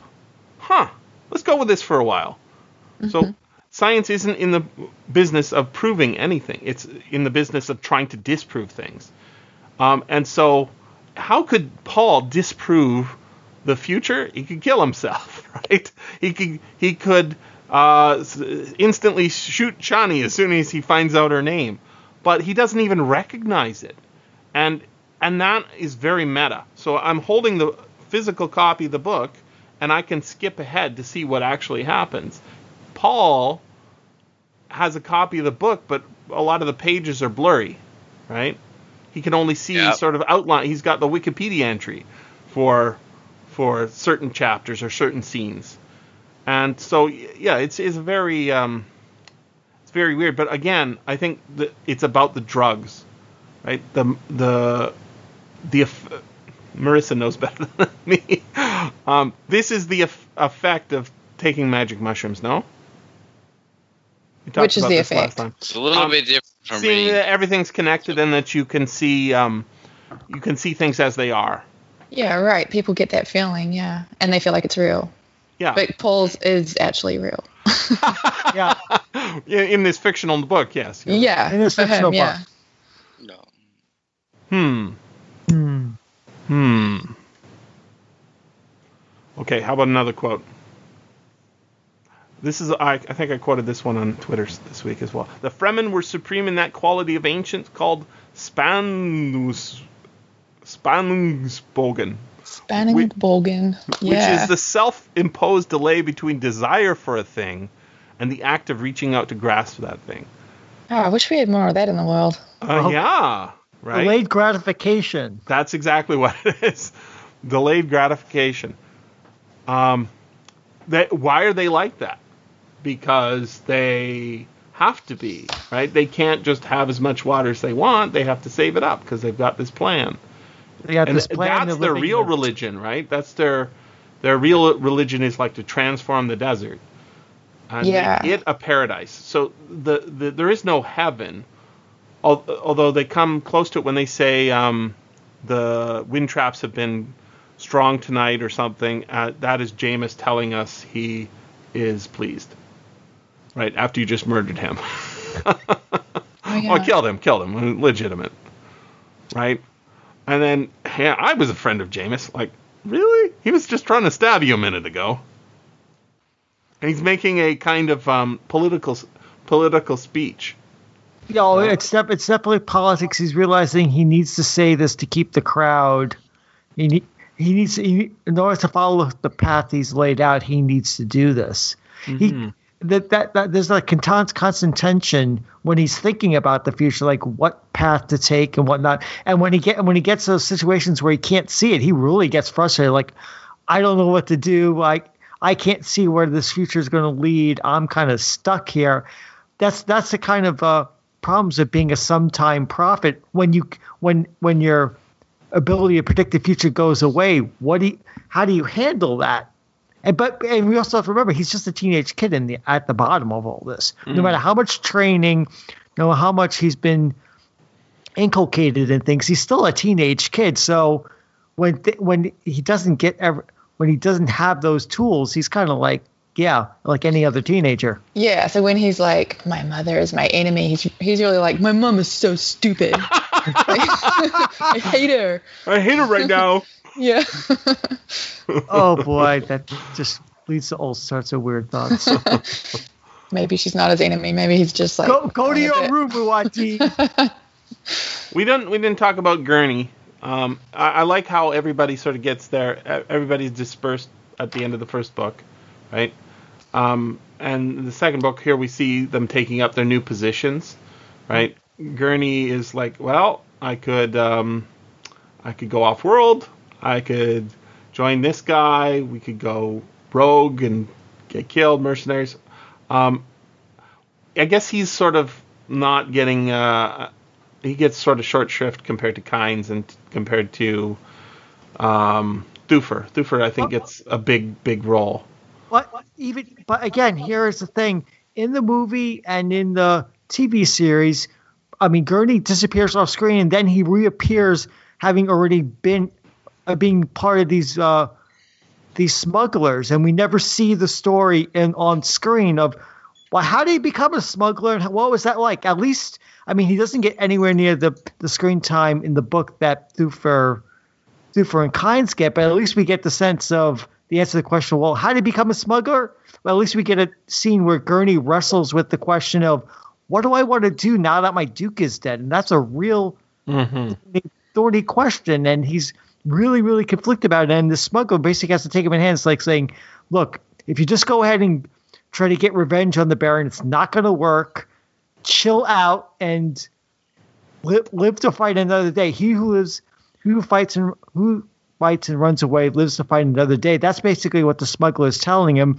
And it's a lesson that Gurney, for all of his experience and all for him teaching Paul, and we see him as the big bad Gurney Halleck, has to learn a lesson, and he gets to learn a lesson on Dune in this section. And I think it's really great. Is that mercenary, or not mercenary, smuggler called Staben Tuek? Is that the guy? I mean, we saw him back at the dinner party, so I believe. Yeah. I'm just trying to. I thought he was a really interesting character. We don't really get, like, I don't remember him being referred to by name, but maybe that's his name. It seemed to me like it was all about what's going on in Gurney's head. But, But what was so interesting is that the I want to call him a mercenary. That's not what he is. He's the smuggler seemed to be like very honorable in a very interesting way. He wasn't trying to tell him a lie. He's saying, look, you got to do what you got to do. But he was, Gurney was distracted, and yet I was like all with the. Let's see if I can find his name in here. Yeah. I am Staben Tuek, son of Esmar Tuek, the smuggler said. Then you're the one I owe for thanks the help for we received, Halleck said. Ah, gratitude, the smuggler said. Sit down. It's almost like this guy's a half world. He's almost half of this world, right? Mm-hmm. And he actually has a quote that was pretty awesome, right? Cool your sorrows. We've the diversions for it. 3 things that are the ease of the heart: water, green gas, and the beauty of woman. It's not like wine, woman, and song. But close enough. Well, yeah, water, right? Water, green gas, and the beauty of woman. Mm. It's very interesting. I thought he was a really. He was not what I expected for. I've read the book before, but he was not what I expected to notice. Is this smuggler guy? You guys feel that as well? Yeah, I think so. I think so. I mean, this just goes back to what we were saying in the first episode. That Dune is just so rich with all these characters and all their stories and and what we were saying here. That people want to write more in this universe to explore these characters, even minor characters that show up. It's good writing. Random smuggler shows up on screen to teach Gurney a lesson, and and in very small amount of words, Herbert brings him to life and makes us want to know more about him and what his story and his deal is. So yeah, that's really good writing, and it's a testament to why this novel really still speaks to my heart, because I mean the characters just come alive off the page, even in small sections. I've got that section. This is a weird book. It doesn't have chapters, right? It has books, and then it has epigrams and then ellipses or whatever, and then we move on to the next scene. So here's that scene. Halleck turned from his reflection, stared at Tuek. He saw the family resemblance in the smuggler now, the father's heavy overhanging eyebrows and rock plains of cheeks and nose. His face is like the landscape. Your men tell me your father's dead, killed by the Harkonnens, Halleck said. By the Harkonnens or by a traitor amongst your people, Tuek said. Anger overcame part of Halleck's fatigue. He straightened and said, Can you name the traitor? We are not sure. Thufir Hawat suspected the Lady Jessica. Ah, the Bene Gesserit witch, perhaps. But Hawat is now a Harkonnen captive. I heard, Halleck took a deep breath. It appears we've a deal more killing ahead of us. We will do nothing to attract attention to us, Tuek said. Halleck stiffened. But you and those of your men we've saved are welcome to sanctuary amongst us. It's almost like these guys are like they are their own kind of Fremen, right? I'm seeing like sort of the same sort of quality amongst them, just sort of in a rougher. They're sort of like the shadow version of the Fremen. Yeah, like a subculture or something. You speak of gratitude very well. Work off your debt to us. We can always use good men. We'll destroy you out of hand, though, if you make the slightest open move against the Harkonnens. But they killed your father, man. Perhaps. And if so, I'll give you my father's answer to those who act without thinking. A stone is heavy, and the sand is weighty, but a fool's wrath is heavier than them both. That's pretty good. You mean to do nothing about it then? Halleck sneered. You did not hear me say that. I merely say I will protect our contract with the guild. The guild requires that we pay a circumspect game.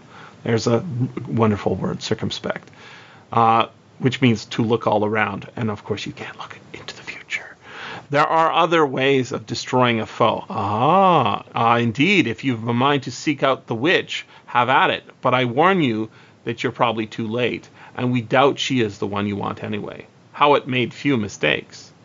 He allowed himself to fall into Harkonnen hands. True, right? Howitt's the great genius, and he didn't see the traitor. You think he is the traitor? Tuek shrugged. This is academic. We think the witch is dead. At least the Harkonnens believe it. You seem to know a great deal about the Harkonnens. Hints and suggestions, rumors and hunches. We are 74 men, Halleck said. If you seriously wish to enlist with us, you must believe our Duke is dead. Our Duke is dead. His body has been seen. And the boy, too, young Master Paul, Halleck tried to swallow, found a lump in his throat. According to the last word we had, he was lost with his mother in a desert storm. Likely, not even their bodies will ever be found. So the witch is dead then. All dead. He doesn't have a tear for Paul. Interesting. Your copy says likely not even their bodies will ever be found? Yeah. Oh, that's interesting. I'm just like, I was reading it while you were reading it out loud, and my copy's got different words. What does it say? Likely not even their bones will ever be found. Interesting. Oh, no, it does say bones. I must have transliterated in my head. Oh, okay. Because I was listening to the audiobook while reading my Kindle as well, and there was a lot of differences between those as well. Wow, so I just wondered if there's different versions. Yeah, there must be. I think it's fascinating seeing him get taken in. And notice, what was the number of Fremen that Paul and Jessica join in the desert when Stilgar comes across them? They become a military troop, and they're crossing the desert, dragging that foot and walking without rhythm. How many is it? Is it 80? I can't remember. I think it was like something like that.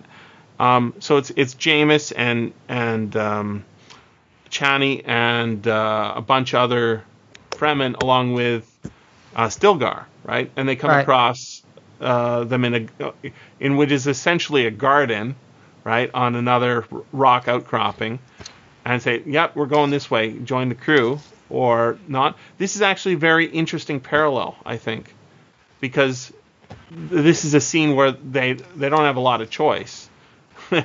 You have a choice. Paul, you can join us because you're young and trainable, but the mother, there's no value there, right? Yeah, she has to prove her value. And then in this case, the smuggler wants to have their fighting skill because obviously they value these guys' fighting skill more than their own fighting skill. And whereas the other way, they say Paul is at least trainable because he's young. The mother, there's no value there, just the water, right? So this kind of cruelty in the desert, the water discipline, is, I think, really fascinating, with the smugglers sort of being, they are the middlemen between the Fremen and the guild. They actually are making a good living, but they have a lot of problems that have to be solved by having backup. It's fascinating book with all the parallels going on in this book too. It's just fascinatingly interesting, and there's a story going on too amongst all this structure. Yeah, it's crazy. It's like, I guess Jessica keeps on saying plans within plans within plans, but it's also, it's really systems within systems within systems. And then you get stories of the people like inside each different system, like the ecological system, the political system, the religious system, the smuggling system. Yeah, and the stories intersect and reflect and refract and run in parallel, Yeah. and all sorts of different combinations. This is why I love Dune, folks. It's so good. And so I guess the going back to the worst scene in the book, part of it kind of says something that I think is pretty interesting for the rest of the book, the next book, and I guess all the sequels that come thereafter. No more terrible disaster could befall your people than for them to fall into the hands of a hero. And yeah, who's the hero? Paul. That's a very meta commentary from the author right there. Yeah, it's saying, does look out for the anyone next have that book, quote guys. that he says about heroes, actually? Frank Herbert, like, actually... No. But I know that Paul is the hero initially, right? And then he kind of takes over as more so as the thing progresses. Mm-hmm. He's by not killing himself, by Paul not dying, he by not killing his mom, by not changing things, he's going along with the jihad that's coming, that he sees coming. Yeah. Mm-hmm. Yep, he's greasing the path. Yeah. Yeah, and Kynes, I think Jessica says something about how easy the Atreides are at winning people to their side, right? How it's just so natural for them, whereas I guess for her it's all about training and discipline and and making the right 16 moves of pleasure or whatever it is. Show me the 18 moves of pleasure, woman. That is, and there's another thing I want to talk about in this book too. But I just think it's funny that Kynes was seduced, right? Kynes was seduced by Paul and his father, and gave allegiance to them to his own doom. Yeah. Right? I guess his daughter ends up with a good position, but kind of the wife of Hitler is not the greatest job in history. I didn't read up to book 5. Who did? Will, did you read all of these books? Oh, did we lose Will? Will's gone. Paul, did you read up to book 5 of? It's been a long time since I've read past the first book. I did. Things just get longer and stranger, and the whole golden path and the plans. Mm. I'm almost afraid to. Yeah, I don't think I'm going to. I'm not sure I'd reread past the first book. Maybe someday, but not now. But for now, we still have a whole third of it's going to get dark. Actually, Dune to get through. So that's right. Okay, so there's one other interesting thing that I noted in here that I didn't note in the first book, and that is that when Jessica uses the voice, she has to actually have them talk for a while before she gets their frequency. Did you guys notice that? No, I didn't. She mentions that earlier, though, when she's the first time that she meets the Fremen, and before she hears their hunting language that she recognizes, she says that she has to hear the ways in which they speak before she can sort of manipulate them, before she can understand them. Right. Yeah, that's cool. I think it comes from firstly hearing the way that their speech works before she can use the voice on them in a way that will work properly. That's the power that Bill Clinton had too. He says, "I feel your pain." Right? He was really good at winning the room, apparently. Right? So he goes to the place, he sucks in the vibe, and then he uses the words that will manipulate them in the right way. I think this is legit what he's talking about, what the voice is. And I talked about how it's the teacher voice, the voice of command. Right. But that's not exactly the same thing as pressing the buttons of what people want to hear, right? And phrases like axis of evil, that is a powerful phrase. That's why it sticks in the mind, right? because it gives us Axis, AXIS, which is, those are Nazis and Japanese and Italians, right? They're the baddies. Axis of evil is like double evil, right? Yep. Wow. It goes right to the root of the brain. The people like axis of evil. Oh crap, those are the bad guys. Yep. And you say we got to. So when somebody comes up with a new metaphor, and that's what actually, right? Everything is metaphor is one way of putting it. But when you come up with a new metaphor, one that sticks in the mind, they are actually, it's like a new martial arts attack that people haven't seen before. Because I'm talking like I'm a martial arts expert. Never had a karate class in my whole life, okay? But my understanding is that it's about move and counter move. So if somebody comes at you with a particular kind of attack, or I guess sword fighting is the same way, right? You have to have trained to take in that kind of attack, and you know how to counter it. It's all about countering, right? And this is actually, there's another good podcast called Mixed Mental Arts, which is, mixed martial arts sort of take off in the ideas. They take different kinds of philosophies and different kinds of knowledge and use them together to make you a stronger fighter. Mind fighter, that is, rather than physical fighter, right? And so a phrase like axis of evil comes in and people just don't know what to do with it. They have to process it and they have to live with it for a while. And then, 6 months gone by, a year's gone by, and people say, wait, why are we in a war with these countries? And why are we trying to start World War III? Oh, because that phrase got into the popular lexicon and was repeated by chattering heads on TV, and people start picking it up. And now I'm talking about it. That is the power of a new metaphor, right? Yeah. One that sticks in the mind, and that I think is exactly what the Atreides are good at. Is they win the room, and the Bene Gesserit do the same thing, right? They win the action. It's a beautiful metaphor. This book is so good. So good. Yeah. We lost you for a minute there. Well, we lost him again. Lost again. Wow. The Japanese are taking their toll. Are we done? I think we're done. Pretty close on done. Second one.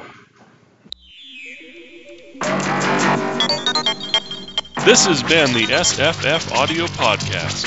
Please join us at www.sffaudio.com.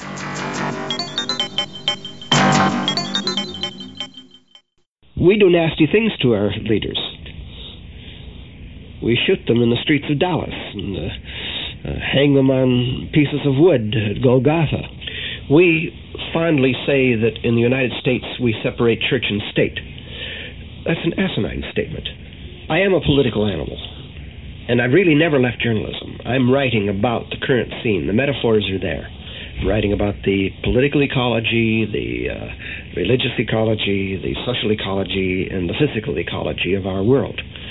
And I think you do not separate any one part of this from the others. You don't separate mind and body and understand the human being.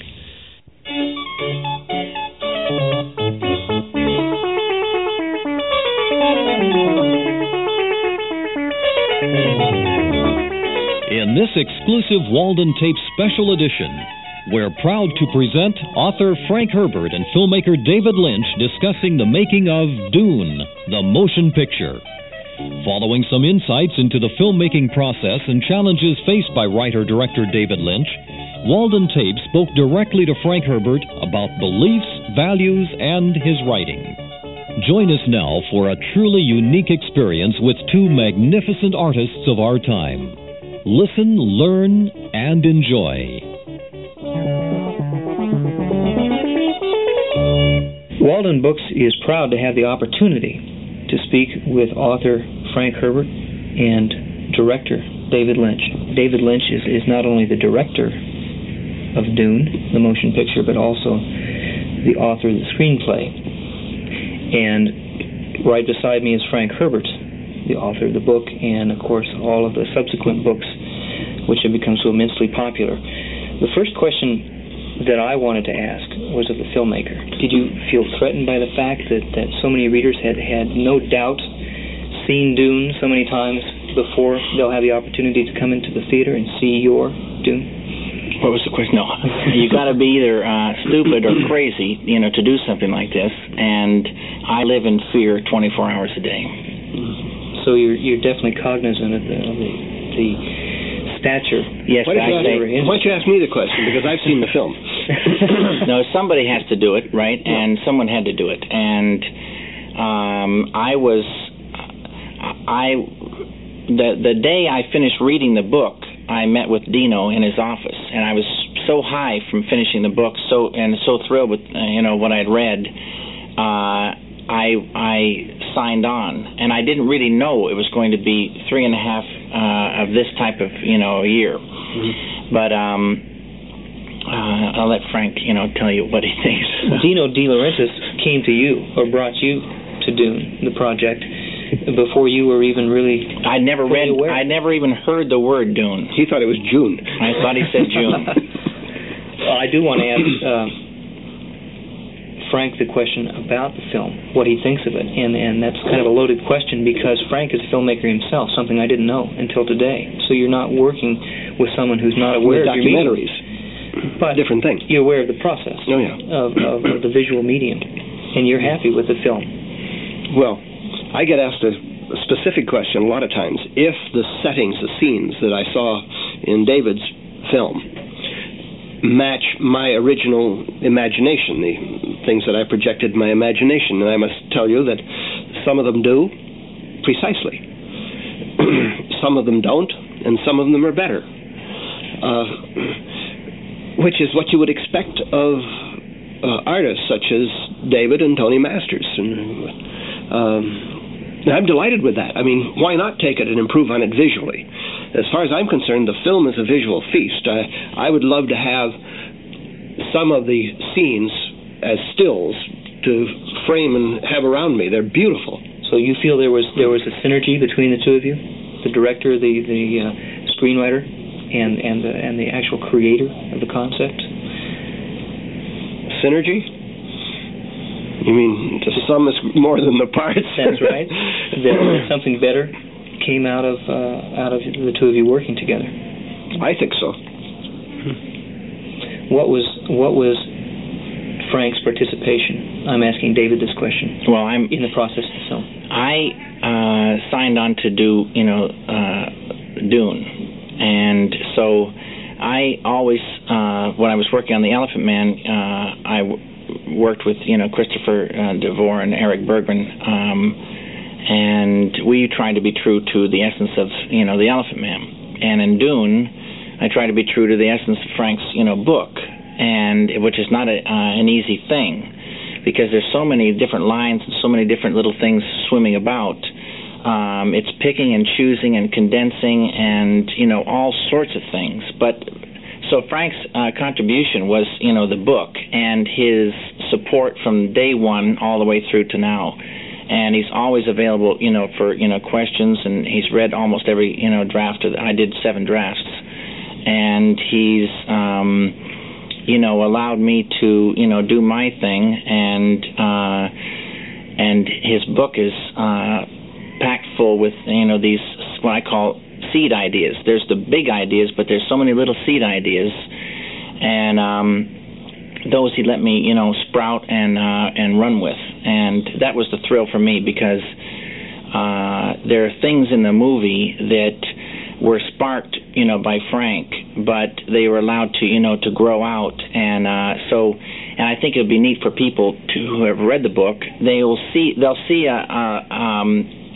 a difference, but it's true to the essence of Frank's ideas. The film begins as the book begins, and it ends essentially as the book ends. And I hear my dialogue all the way through it. Not just my dialogue, but there's lots of other dialogue. But I had the funny sensation in watching the rough cut, not exactly too rough recently, of some of the cuts, the things that are not in there, of feeling that they'd happened just off stage or we'd gone beyond them, but they'd happened. That we hadn't really lost them. There were only 2 scenes that I missed in the film, but I know why they were cut. And they were pets of mine, and you shouldn't have any pets when you're doing a screenplay. No, they were pets of mine too, but I know which scenes they are. But those are the things that that's the trouble. The film right now is 2 hours and 20 minutes, and it rolls along gangbusters. But certain scenes that Frank and I both liked, I think would have stopped the film. Mm-hmm. Was this merely a stroke of luck that 2 artists from 2 different mediums, and obviously 2 sensitive artists, didn't really experience any substantial difficulty in molding or contributing to the production of this film? On my part, I consider it pretty lucky. Yeah. Because I think the license you got, did you expect the license that Frank gave you?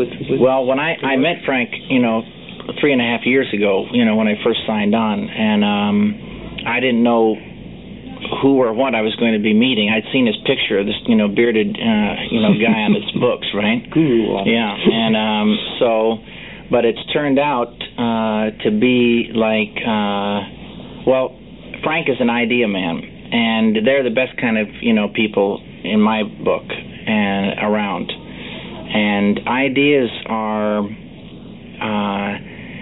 everybody, feeds off them, but very few people, can catch them.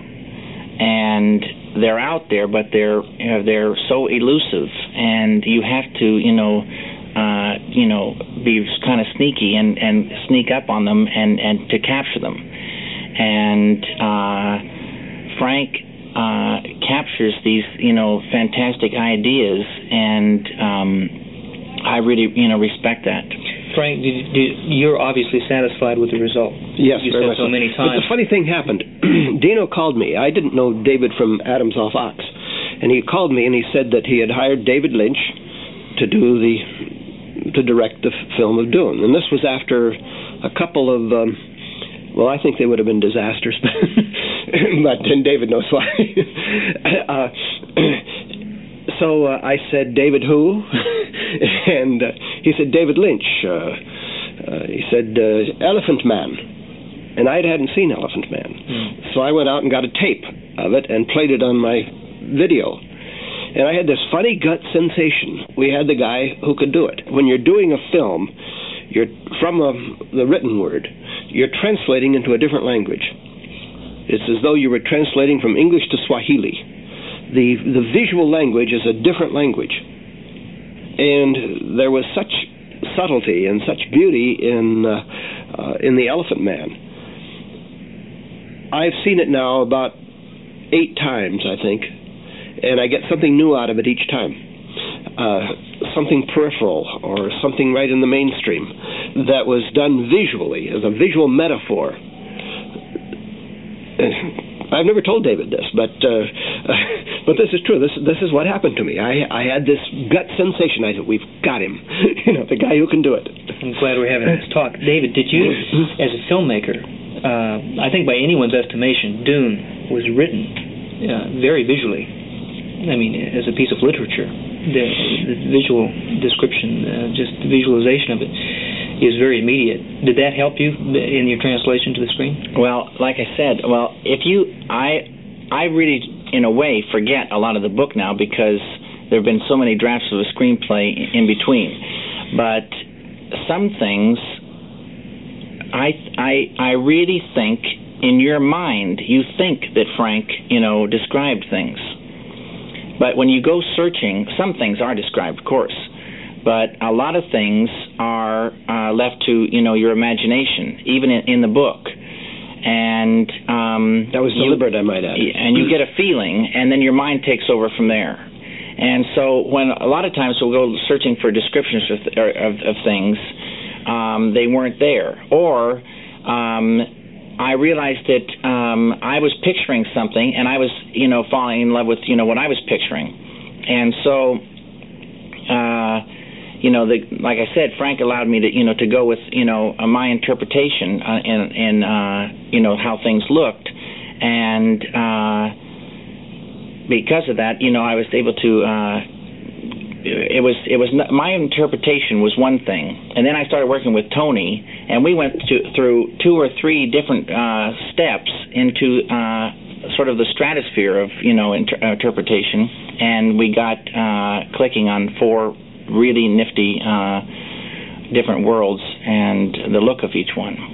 So the motion picture is truly an entity unto itself. Yeah. If you love the book, you'll love the motion picture even more because it takes on a new dimension. I can see how everyone who reads the book is going to interpret it, and their interpretation is not mine. But I have to, it has to go through me as the director. It's like I always say, like a filter, and things pass through me, and it's not going to be other people's interpretation. Some people may love it, and some people say it's not what they pictured and they would be disappointed. That's the way it is. Again, the book being so visual, some people, anyone who's read it has been there before. Exactly. Yeah. What about the tools that you had to employ as a filmmaker, especially a modern filmmaker in this day and age? What did you do? What did you have fun with? Every technique known to filmmaking has been used on this picture, except for stop motion, strangely enough, but every other kind of thing. And so I've learned a tremendous amount of technical things.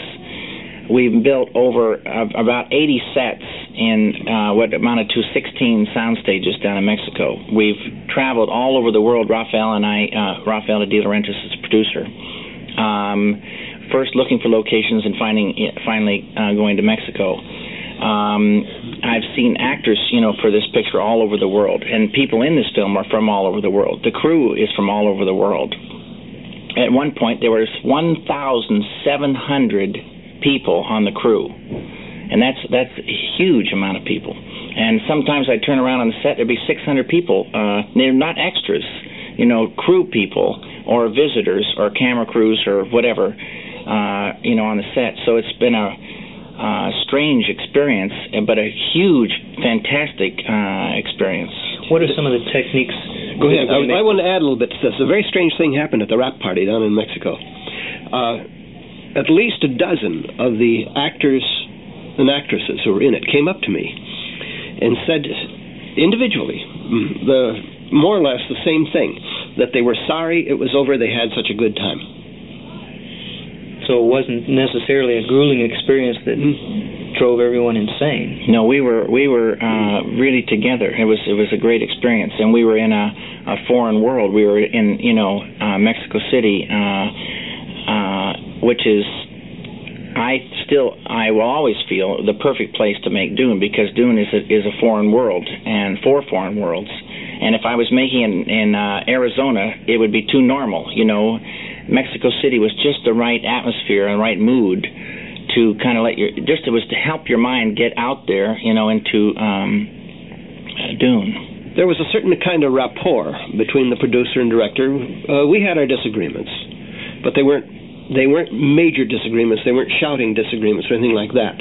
If you could explain your point, people listened to you. The only time that I objected to something that was going to be done, David and Rafael and everybody else listened to me, and they didn't do the thing that I didn't want done. Can't remember what it was. You weren't going to kill off. Oh, yes, that's right. Yes, yeah. Yeah, the only thing I ever objected to. Exactly, yeah. Did he kill them off then? No. Yeah, they did. Oh, you wanted them in the proper way. In the proper way, yeah. So we'll see that when we go to the motion picture. You'll see an authentic scene that's from the book, and very poignant. Who's going to be killed? Let's don't tell them.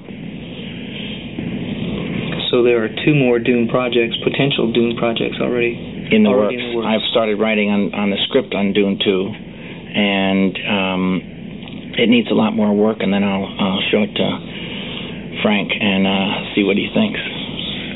It'll be a tough audience. Tougher than hell. Now, you didn't. It's interesting that Frank didn't do the screenplays for Dune. Why did that happen? Well, I did a screenplay, and it was awful. I never read Frank's script. I don't believe it was awful. I don't know, It was too long. It lacked the proper visual metaphors. I was too close to the book to be able to see it as a film. David didn't have that problem. Working on this film with David has taught me one great deal about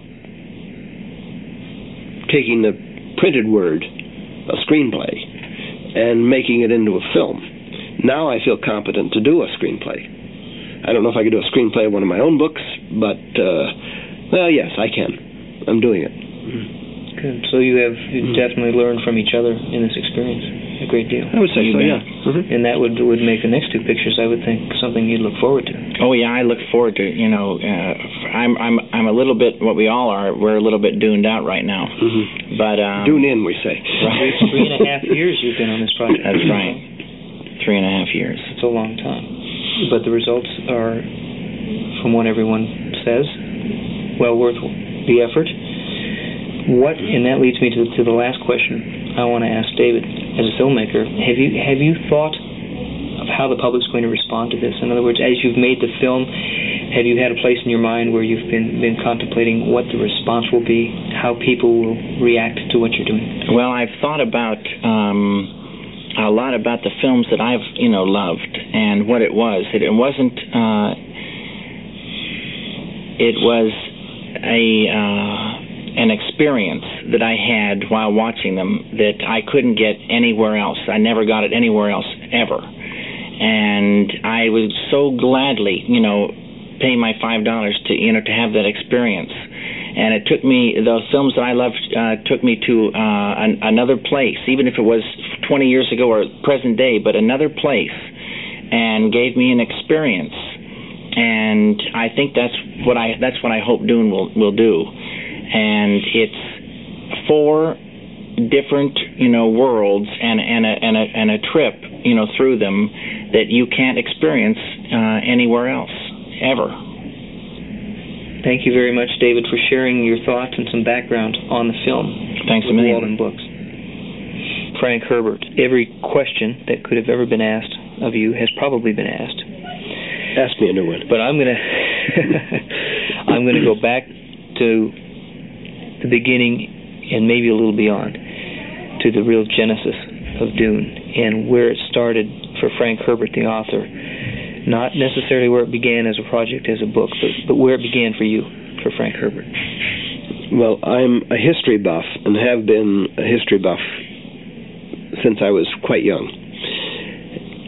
And while reading history, I got the idea that we had not looked at the messianic impulse in human society from a point of view that I knew could be developed. Reporting that this person came on the scene and these people followed and this is what happened was a kind of a journalistic approach to it. I didn't mind the "you are there" approach, but what I wanted was something that showed the impact of a Messiah on history as the creator of a power structure. Because inevitably, no matter how good the Messiah, other people enter the scene. Other people are attracted to the power structure.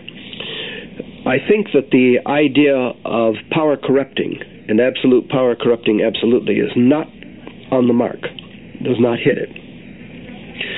I think what happens is that power attracts the corruptible. That's an interesting concept. In fact, that's almost the antithesis, the reverse of the process that's commonly accepted. I think this is why great power centers such as the Kremlin, the Pentagon, Kedosi, Sandhurst become essentially cesspools, really, because they get so many people there who want power for the sake of power. And it's my estimation of it that a high percentage of these people are certifiable. You get real nuts. This is why you get people, for example, going to Guyana and drinking Kool-Aid, because the errors of the leader are amplified by the number who follow without question. That was the beginning. I wanted to do a Messiah story that explored this. The way that you perceived power structures at that time and wanted to make a statement about it is this: you mentioned just a moment ago that a Messiah can create or develop a power structure. It occurs around the Messiah. That's what I guess my question is. Does the Messiah walk in, sometimes even inadvertently, to a culture or a society who has already built a power structure? Every Messiah I've studied in history was a reformer, and for good reason. Jesus wanted to reform the rabbinate. He had a belief that it had become corrupted. The rabbinical movement had become corrupted. The same is true of Muhammad. He was a reformer. Zoroaster was a reformer. Each of these individuals obviously was charismatic. Charismatic leaders are dangerous because people don't question them. They see the obvious thing that the charismatic leader is saying, that this needs reforming. So they fall into line behind the charismatic leader. And as I say, even if the charismatic leader is absolutely right and perfect in all of his judgments, eventually you get a power structure which accumulates like filings accumulating in a magnet all around the polarized places in this power structure. So the power structure does evolve as a result of the Messiah's activities. That's right. But not just the Messiah's activities. It evolves because of the way people respond to a charismatic leader. So it's part of the forms of our society, you see. In the case of Jesus, you mentioned a moment ago, weren't the Hebrews waiting for a Messiah long before? Oh, yes, the Messianic myth was there preceded his arrival. In their history, yes. Of course, he never really exemplified the Messiah. Of course, and there's some question whether he said he was the Messiah.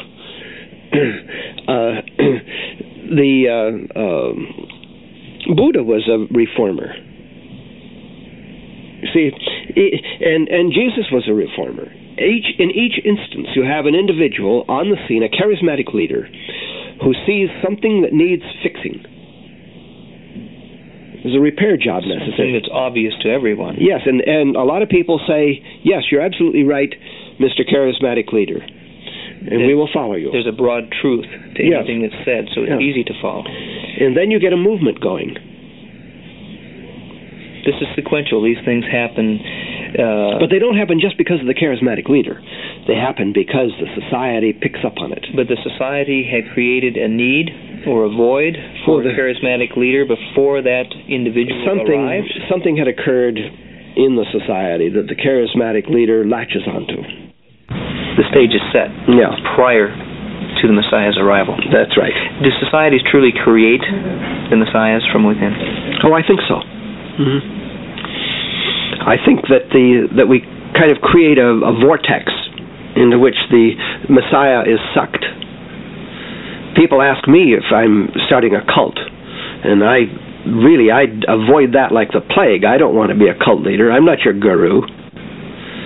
You be your own guru. Is that why you shaved your beard? This is the new Frank Herbert. We do nasty things to our leaders. We shoot them in the streets of Dallas and hang them on pieces of wood at Golgotha.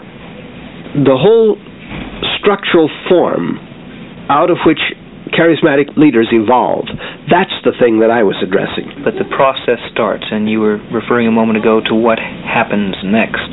Yeah. The leader evolves, the leader emerges, and then things begin to happen. Well, remember that Dune, Dune Messiah, and Children of Dune were one book in my head. Mm-hmm. And Dune Messiah was a pivotal book which turns over the whole picture, changes your view of history. This is why a lot of people had trouble with it, you see. Because I had created a charismatic leader, you would follow Paul for all of the right reasons. He was honest, trustworthy, loyal to his people, up to the point of giving his life for them if they wanted it. And the response to him? The response to him was to follow him slavishly, to not question him. I think, for example, that John Kennedy was the most dangerous president we've had in recent years. Not because I think the man was evil. I think he was a great guy, and I'd have enjoyed drinking with him and playing cards with him. But because people did not question him. So you are obviously a proponent of questioning authority. Oh, absolutely. Do you consider yourself an iconoclast? Indeed. With the relationship between the Messiah and the followers, again, I want to go back to the process. It all begins well, and it all seems very good. Sweetness and light. And then something happens, or something begins to evolve. A new structure evolves, and people take it over. Other people get into the act. So they drain power away from the Messiah. Of course. After they... It is delegated. And how does that happen? It happens out of a structural force that is in the society. And I think one of the best examples we have of that in recent times that we can look at with a certain degree of historical clarity is what happened in the Soviet Union. The October Revolution had real evils to address. The Tsarist regime was one of the most evil regimes that this world has ever seen. The oppression was obvious? Yeah. Marx and the others came in and filled that into that vortex and took it over. Now, what has evolved out of that?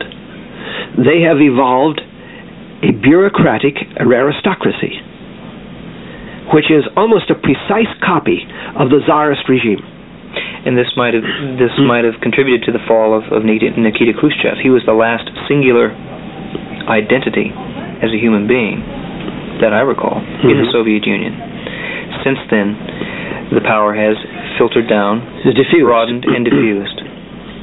So that is the process that will take place in any similar situation? I think so. I think. Well, I don't think it's human nature. Human nature is involved in it, of course, but I think it is an essential part of the forms that people develop and call government, which they create for themselves. Yeah, it's a kind of an evolutionary process, I believe, that has come out of tribal forms.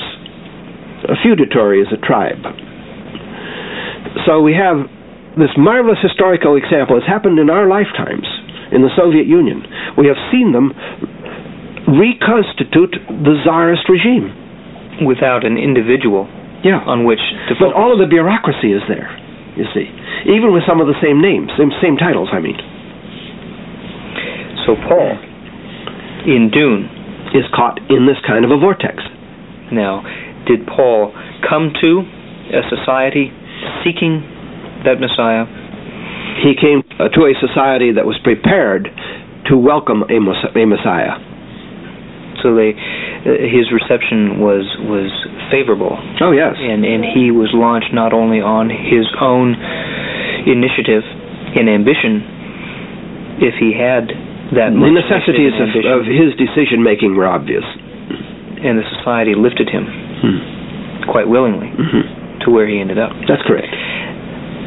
Everything else that you created, you were described once, I know, as a world maker. Let me rephrase that. Maybe a world dreamer. You obviously had to create this world of Dune. It began with Paul. It began with this messianic impulse, the study, the interest that you had as an individual, as a writer, and then the rest. How did it grow outward from that? The first thing you have to do is to create the Messiah, the charismatic leader that people will follow for all of the correct reasons. They can justify everything they do to follow him, and you accept it as a reader. Then we have Dune Messiah, which is the evolution of the power structure, and how devolution begins to set in, and you get the cynicism arising, and you get a turnover of things that were good in Dune that now you get a different look at. You look at them from a different angle. Does the perspective change? Well, the perspective does change. The angle of view changes. Prescience, which figures so prominently in Dune. And I'm talking to a society which believes that prediction is a great thing. But if I were to give you an absolute prediction, John, of everything that's going to happen to you from this moment till the moment of your death, your whole life would be instant replay and an utter bore. And yet that's your role. Yeah, but that's the thing people think they want. But what they really want is they want to know what U.S. Steel is going to do on the big board next week. And will she or won't she? And give me a couple of winners at Hialeah while you're at it, you see. But isn't this tremendous response that you've received from your writing based upon that eagerness, people wanting to know, people wanting a window to the future? Oh, yes. But you see, it's the future that is in question. The value of surprise gets thrown out the window if you believe in absolute prescience. Now, you've created a future. As we said, you're a world maker, a world dreamer. Why did you create Dune? Why that planet? Why such an arid, lifeless place? Well, it's a testing place, for one thing. And all of the great religions that we know about came out of the wilderness. So I created a kind of an amplified wilderness. How much of this, then, of your work, of your writing, of all the writing that you've done, the science fiction writing that you've done, how much of that is a reflection of you and your beliefs as you perceive this planet and our social structures? Well, I think we have to reform our social structures. I really do. And I have certain metaphors in the Dune books that I deliberately chose to shape people's view of the forms. For example, the worms. The worms are the monster, the mindless monster in the depths that guards the pearl of great price. It is the unconscious animal. It's the black bull of the corrida. You see? It limits your options of how to deal with it. Yeah. It is the welling of violence that comes out of humankind. So in describing or creating a wilderness, then you're exposing elements. Again, I go to the phrase human nature, elements of the human condition. I noticed that it's very humanoid.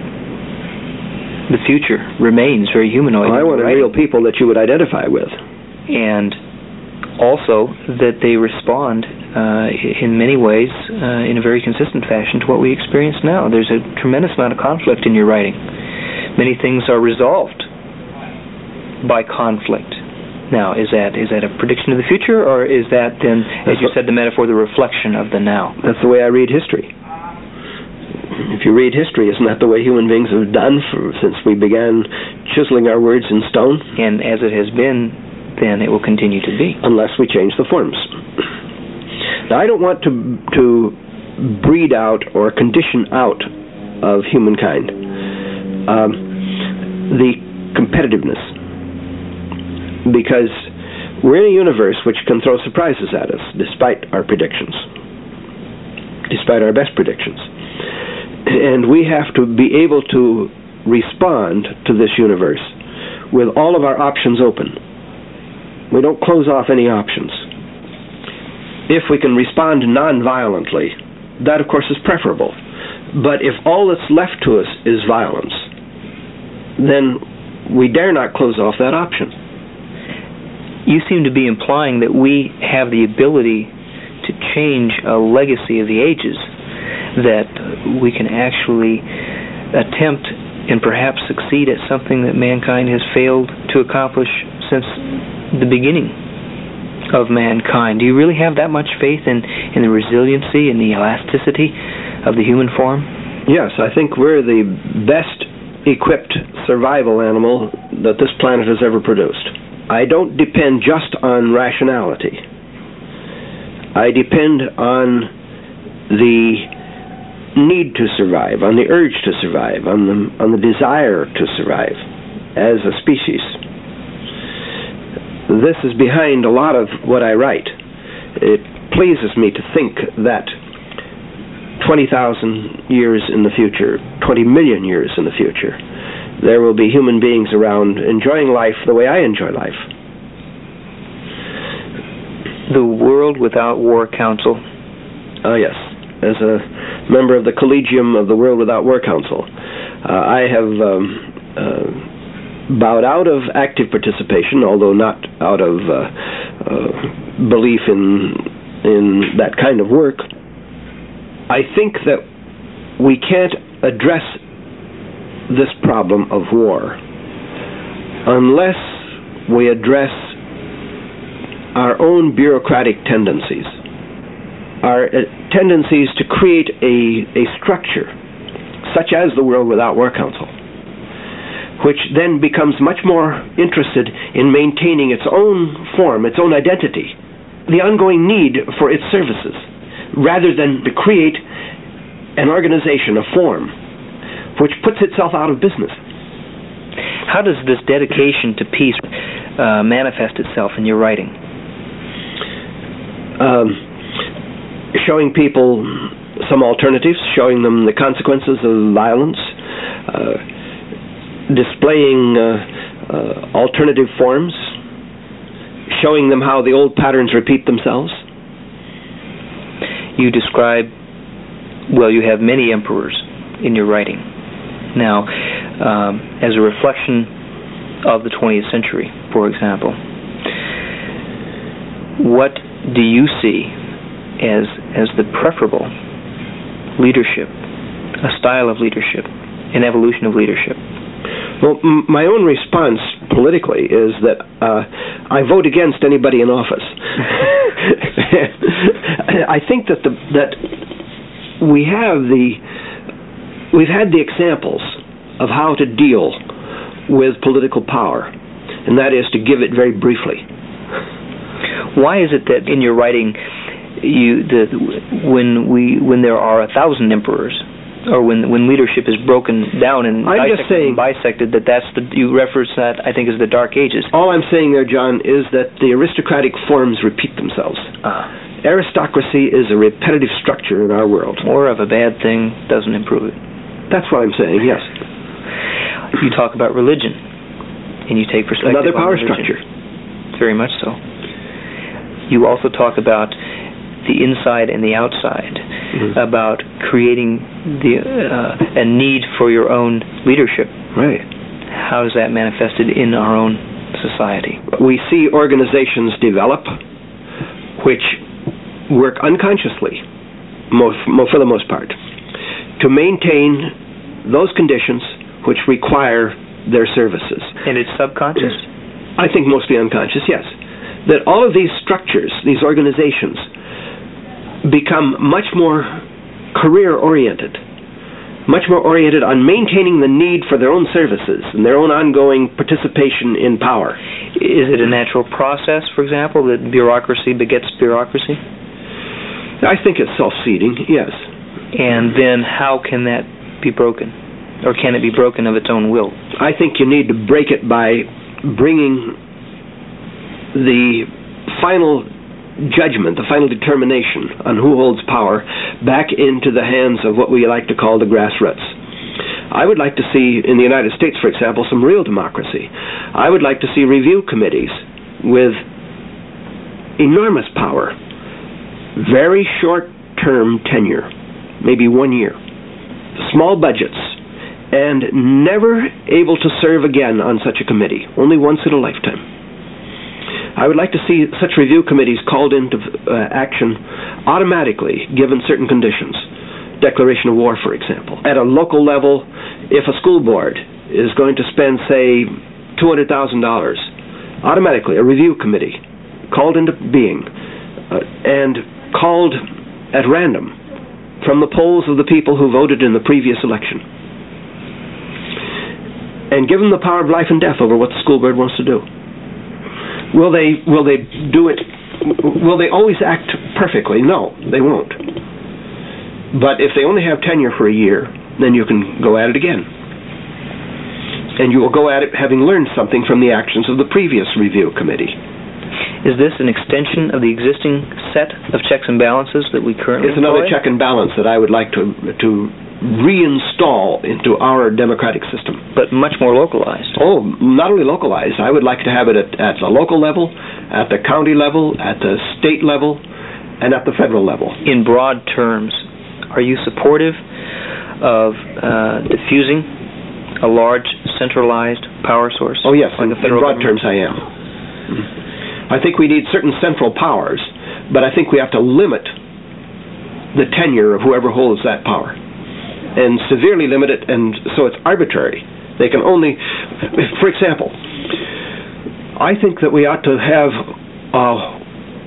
one-term senators and maybe two-term congressmen, and that we ought to have a one-term president, maybe give him 6 years, and that senators ought to be 4 years and one term, and congressmen maybe 2 terms, 2 years. Wouldn't that much activity, coming and going in political office, create a volatile state of affairs for a society? I think that it would demand that the society keep its eye on what was happening, and that's what we don't have now.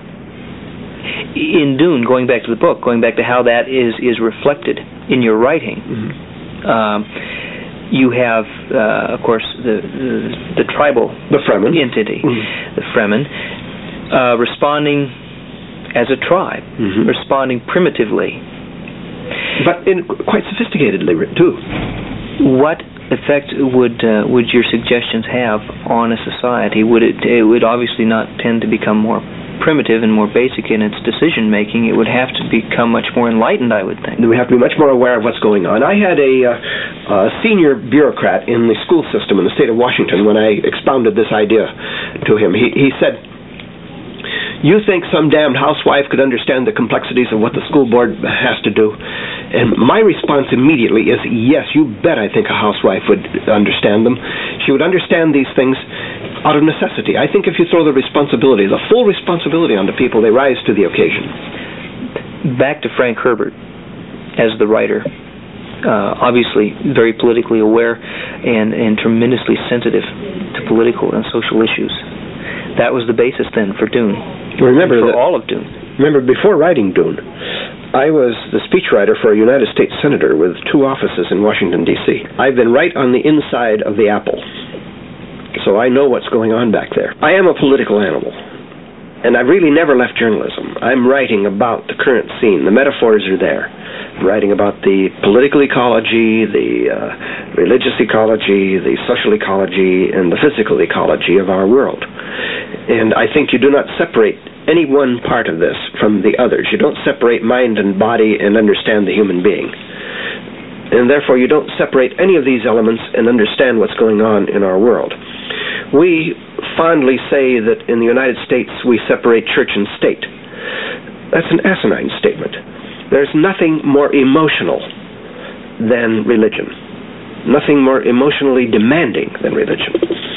Because it is the promise of survival. You can't take that out of politics. You get heated emotions aroused. I am a political animal, and that's what I'm writing about. I'm writing about the economic ecology, the politics of all of these things that influence our lives. The response that you get to your writing, the way people mirror your writing back to you, is it satisfactory? Oh yes, people are thinking and asking interesting questions because of what I write. You're impacting then your readers the way you want to. Oh yes. And you continue to. I hope so. And you have a new book in the spring called Chapter House Dune. That's right. Where is that going to take? It's the 6th Dune book, and it begins with a Bene Gesserit planet which is being converted into another Dune, and goes from there. Thank you very much, Frank Herbert, for sharing your thoughts on Dune, your writings, and sharing your thoughts on our world with Walden Books. We wish you the best of luck with the motion picture, Dune, soon to be released, and look forward to Chapter House, Dune. We hope you've enjoyed getting to know Frank Herbert a little more closely. Watch for Dune, the motion picture from Universal and Dino De Laurentiis. And enjoy all of Frank Herbert's books, available in Walden Bookstores.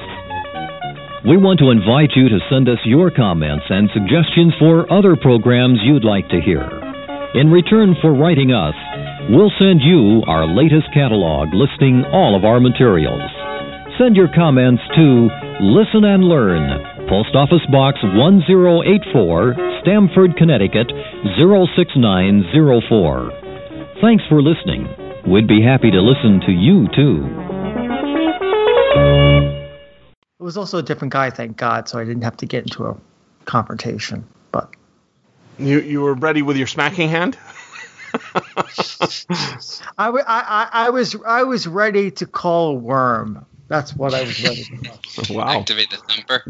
Get a few maker hooks ready and... Yeah, and go to town on that hardware store.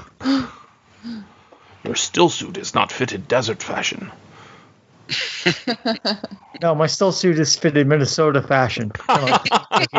Crisscross. Oh, man.